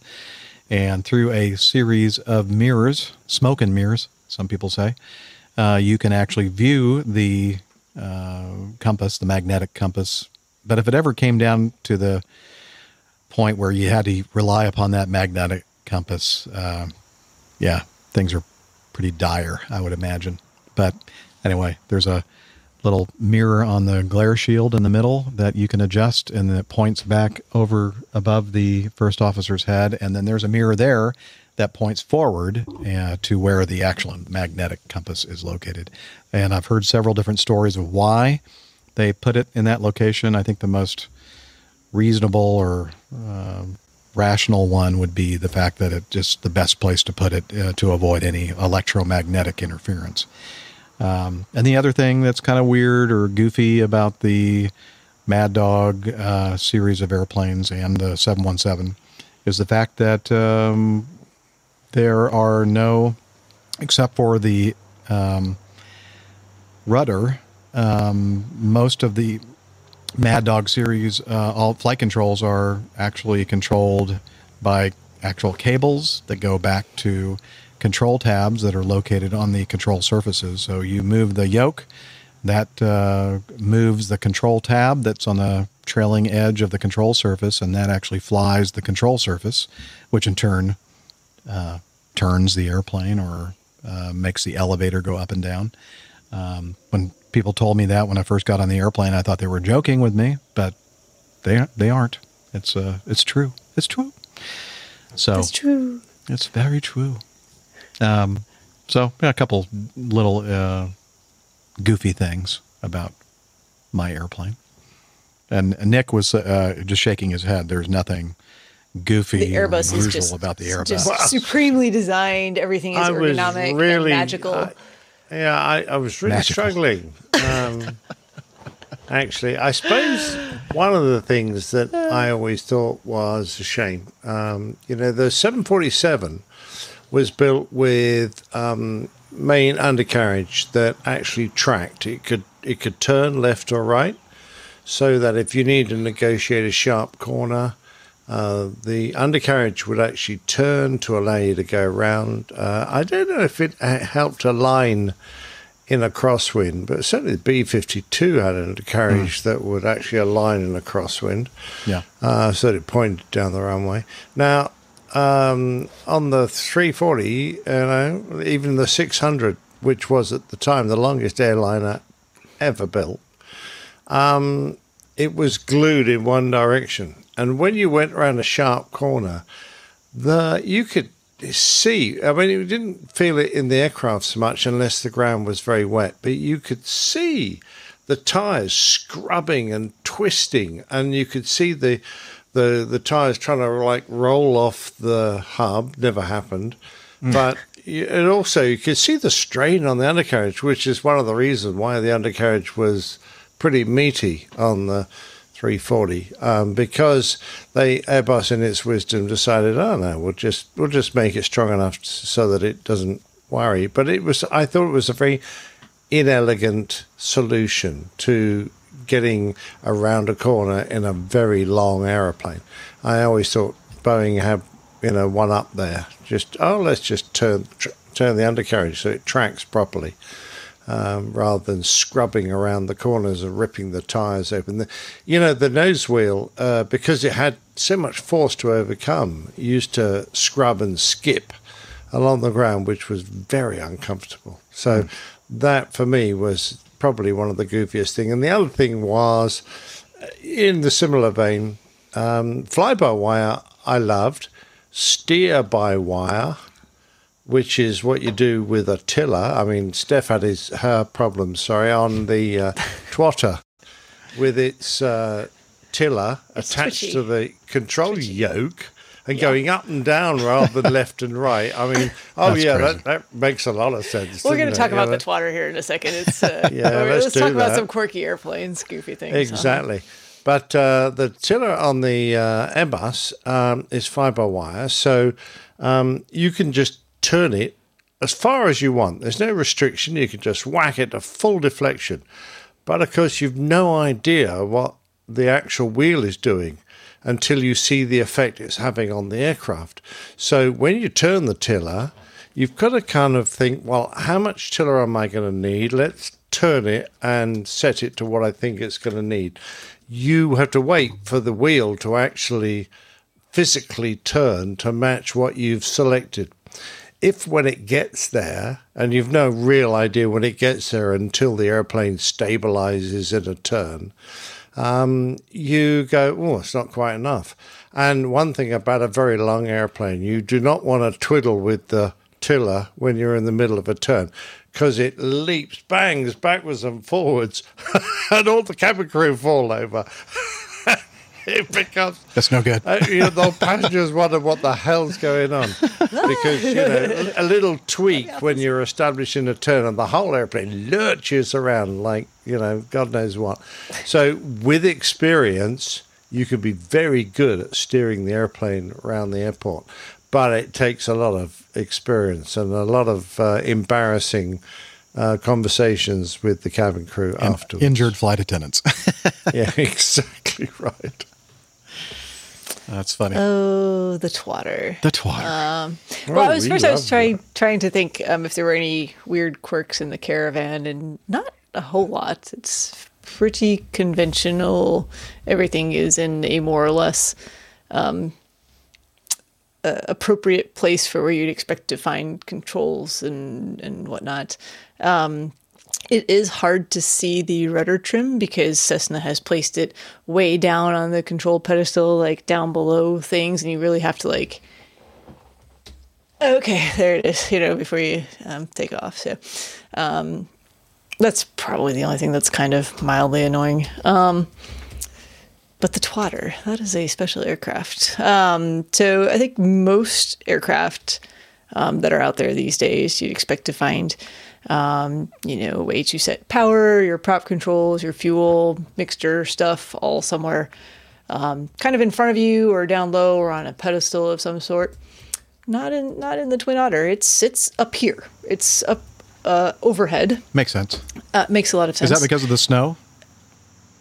So I've seen a lot of different explanations for why. But no, the best explanation I've seen for that is because it's a high-wing aircraft and the engines are mounted on the wings. And because this is true fly-by-wire, cables, pulleys, all that type of stuff, that is the most direct routing to the engines from those control surfaces. So just to hell with the pilots. No, I mean, you better, you have to, your arm has to be almost at 90 degrees at the shoulder and the elbow if you're manipulating the throttles or the props. Which you do a fair amount in a lot because flown airplane. there is zero automation in the aircraft. Yep. And another reason for that, so they took advantage of placing all of the power, prop, fuel controls overhead, and then they made a center pedestal yoke. So there is just so for both the right seat and left seat, the controls funnel down into the center, which again I think was design inspired by simplicity. So probably does serve some purpose there. But yes, if you pull on, and I think some Beechcraft aircraft are like this, but if you pull on the yoke, it's definitely going to pull it into the other pilot's lap as well there. So, what else on that? We already mentioned kind of the yoke mounted tiller. It's straightforward enough to use. It's just kind of twitchy. Takes a little bit of getting used to. Oh yeah. And very logical. Up is right up and for down left is and left. down for right? No, the other way. Up. Yeah, he is. That's how logical it is. That's brilliant. It's a little goofy. A little bit. Yeah. It's Canadian design, so we'll leave it at that. Oh, there you go. Our Canadian isn't here to defend herself. Not here to defend the honor of to have Canadian, one. Sorry. up for right and down for left. I don't understand. But I'm English. What do I know? Yeah. It's an interesting airplane. It's as First Officer Rico was mentioning earlier, it's a bit of a handful to fly. Sometimes it's a little physical, and it's an airplane you definitely have to keep flying it all the time. It's an honest airplane. Honest airplane. Most definitely. Excellent. I enjoy it. I was going to mention, speaking of Beechcraft, very early models of the Bonanza. I have a friend who has a very early V-tail Bonanza, like 1947, 8, 9, something along those lines. Oh my goodness, that cockpit layout is the least logical of anything I have ever seen in my life. I can't even remember where they've put stuff, but it's kind of like they're kind of like, oh, we need like a switch for landing gear. Let's put it like way over here. There's a spot we haven't used. There's a random spot here that we can put that, and like maybe the flaps like somewhere else, and like nothing is in, and it's all kind of backwards and wrong. It was impressive. I'll have to elaborate on that on a future if I get a chance to fly in that airplane again. It's interesting. Excellent. Every time you say Bonanza, I think of a map. Catching fire in the middle.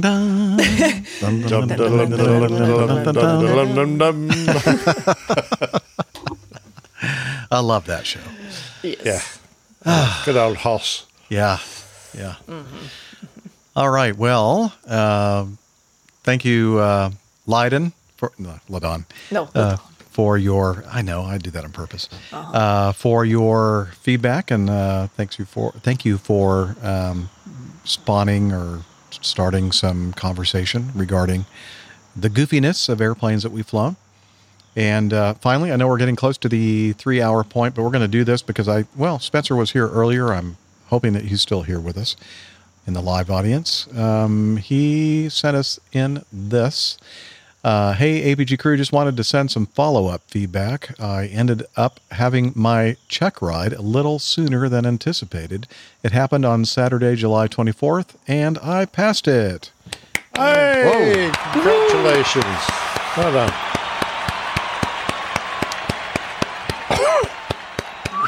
And I know that's extremely loud. I'm sorry.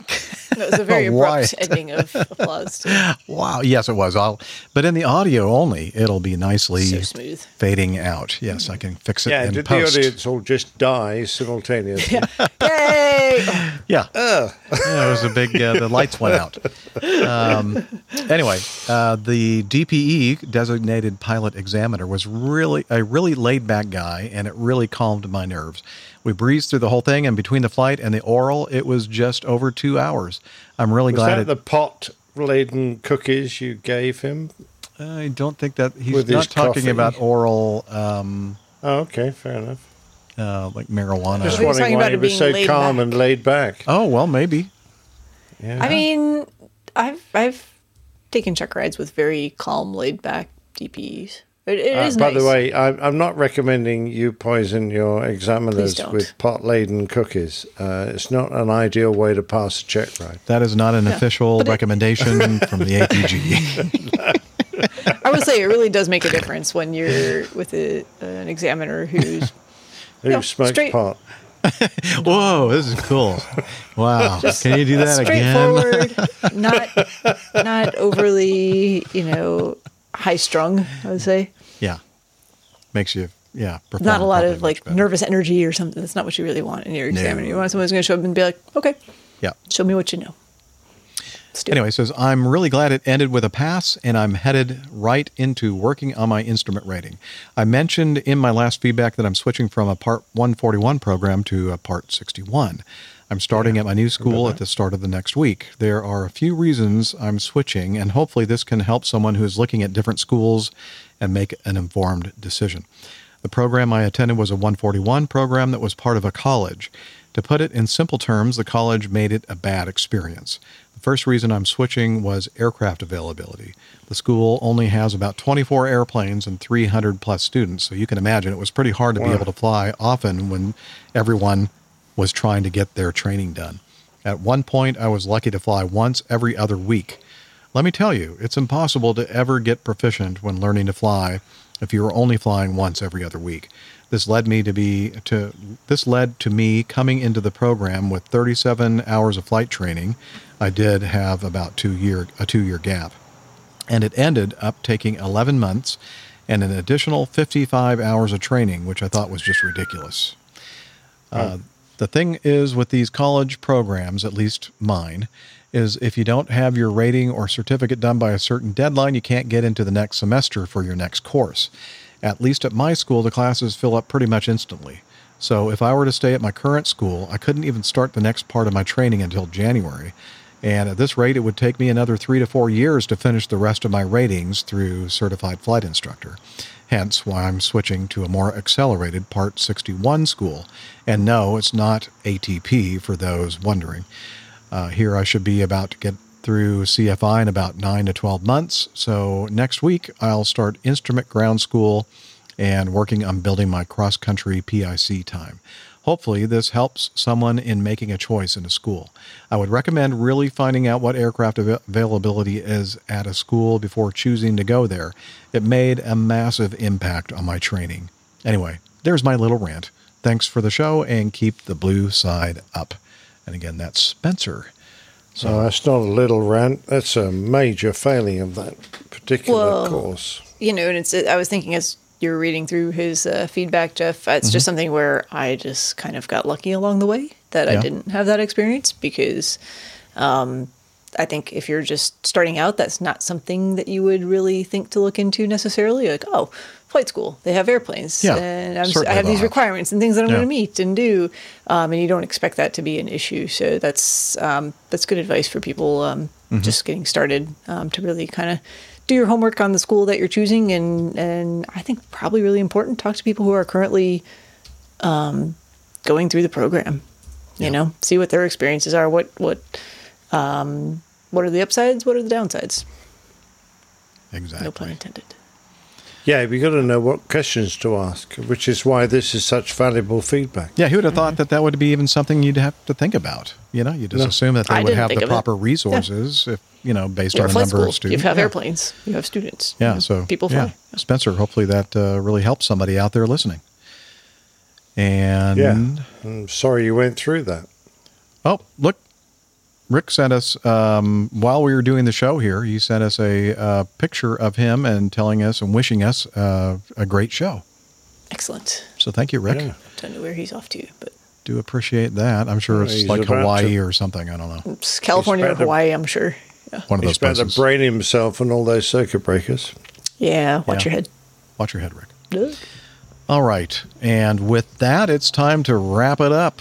And May I just point out that Graham is in Ithaca. look in at you, Greece. Graham. New York? Oh, How Greece. nice is that? Ithaca, New York. No, Not Ithaca, New York. Greece. Also a nice place. A nice Yeah. place, just not Greece. Yeah, I would imagine that Ithaca, Greece is probably a little bit different experience. Greeting to my APG friends from where? much Oh, wait, we just appreciated, talked Graham. about it. I'm glad that you're listening, Graham, and we hope you have a great time in that awful location. Terrible. Yeah. I hope the forest fires over there aren't too bad. Yeah, There've some fires been in- quite a few in Turkey and Greece. So good luck. Around Athens, maybe? Or no? Yeah. Or somewhere? Yeah, one Might of be our wrong. close APG It friends sounds is like over it's one of those little Greek islands that's just perfect. there. I'm sure it is. He flew there in an R-44. Ooh, a helicopter. Robinson R-44. Neat. Yes, Aaron, Ithaca is gorgeous. That's Ithaca, New York, with the gorgeous. Never been there, so I'll just have to You've take never your been? word for it. No, not Ah, Ithaca, home, New York. home of Cornell and Ithaca College. Oh, well, There's a Greek know that. island in New York. Yes. okay. Let's keep rolling here and talk about, we're wrapping it up, guys. The website, an awesome website where there's all kinds of information about all kinds of things. Just check it out, airlinepilotguide.com. And we're on social media, or what I like to call, because I'm an old fogey, a geezer, I like to call it the social meds. Pretty sure the cool kids stopped using that term about I'm not a cool ago, kid at and never least. pretended to be. But if Good you're on job. the social medias, you can find us at Twitter. We are at APG Crew. We're also on Facebook, facebook.com/airlinepilotguy. And occasionally Instagram. I promise one of these days I'll go back to reposting Nick's awesome artwork there because it's a good forum for that. Oh, I we forgot are to talk also about that again. APG Crew Oh, on and Instagram. we need a show title. Well, let's talk about that after we actually end the show. Yes. Oh, yeah, that's for the chat room. I said Okay, that. just to put that seed in their head. Yeah. Okay. Excellent. So there you go. There's social media. We're also on one other type of social media. Let's see if. Oh, he made it to the cabin. Yeah, I think so. Excellent. Wait. Hey, Hillel? Hillel, do you have time to tell us about Slack? Okay, but I'm dripping wet. That's okay. It's a cabin. It doesn't matter. And I'm outside, and I'm at this big wooden And it's a rental table, and it's a rental. Yeah, I don't even own it. All right. So tell us about Slack, please. APG listeners, please join us on our Slack team. Slack is a communication, coordination, and sharing platform that works on your mobile, laptop, or browser. On Slack, we share news and ideas, we suggest episode and Plain Tales topics, we plan events and meetups. To get into the Slack team, please email me at slack@airlinepilotguy.com. That's SLACK, Sierra Lima Alpha Charlie Kilo @airlinepilotguy.com. Or send me a tweet with your preferred email address to @Hillel, and I'll send you an invitation. That's Hillel, spelled Hotel India 11 Echo 1, and see you in Slack. Thanks a lot, Hillel. Jeff? What? Do you still have some of that good shampoo from the last place? Yeah. No? Oh, well. Guess I need to go buy some shampoo. Good shampoo. The good shampoo. Yeah, from the last place. All right. And this is also where we normally thank Liz for all her hard work, but gosh, she's up there enjoying her holiday and putting her feet up. Enjoy Cuddling your Poppy. vacation. yes. Yeah. Yeah. Have fun, Liz. Can't wait till you're back. Until next time, wishing you all clear skies, unlimited visibility, and tailwinds. Take care and God bless. Cheers, y'all. Bye, everybody. Yeah, he's up in the sky.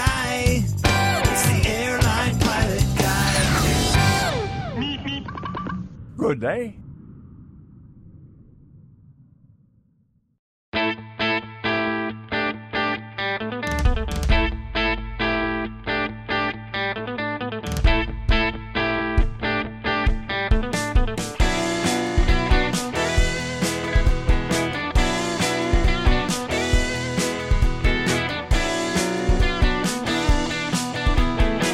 I used to be such a good pilot till I started APG. I opened doors for little old ladies, I helped them to their seats. Airline pilot guy, I fly America. Oh, airline pilot guy, he can land in heavy fog. I got no friends cause I'm always flying, I just don't have the time. But I can land this old plane, I can land it just fine. Airline pilot guy, I fly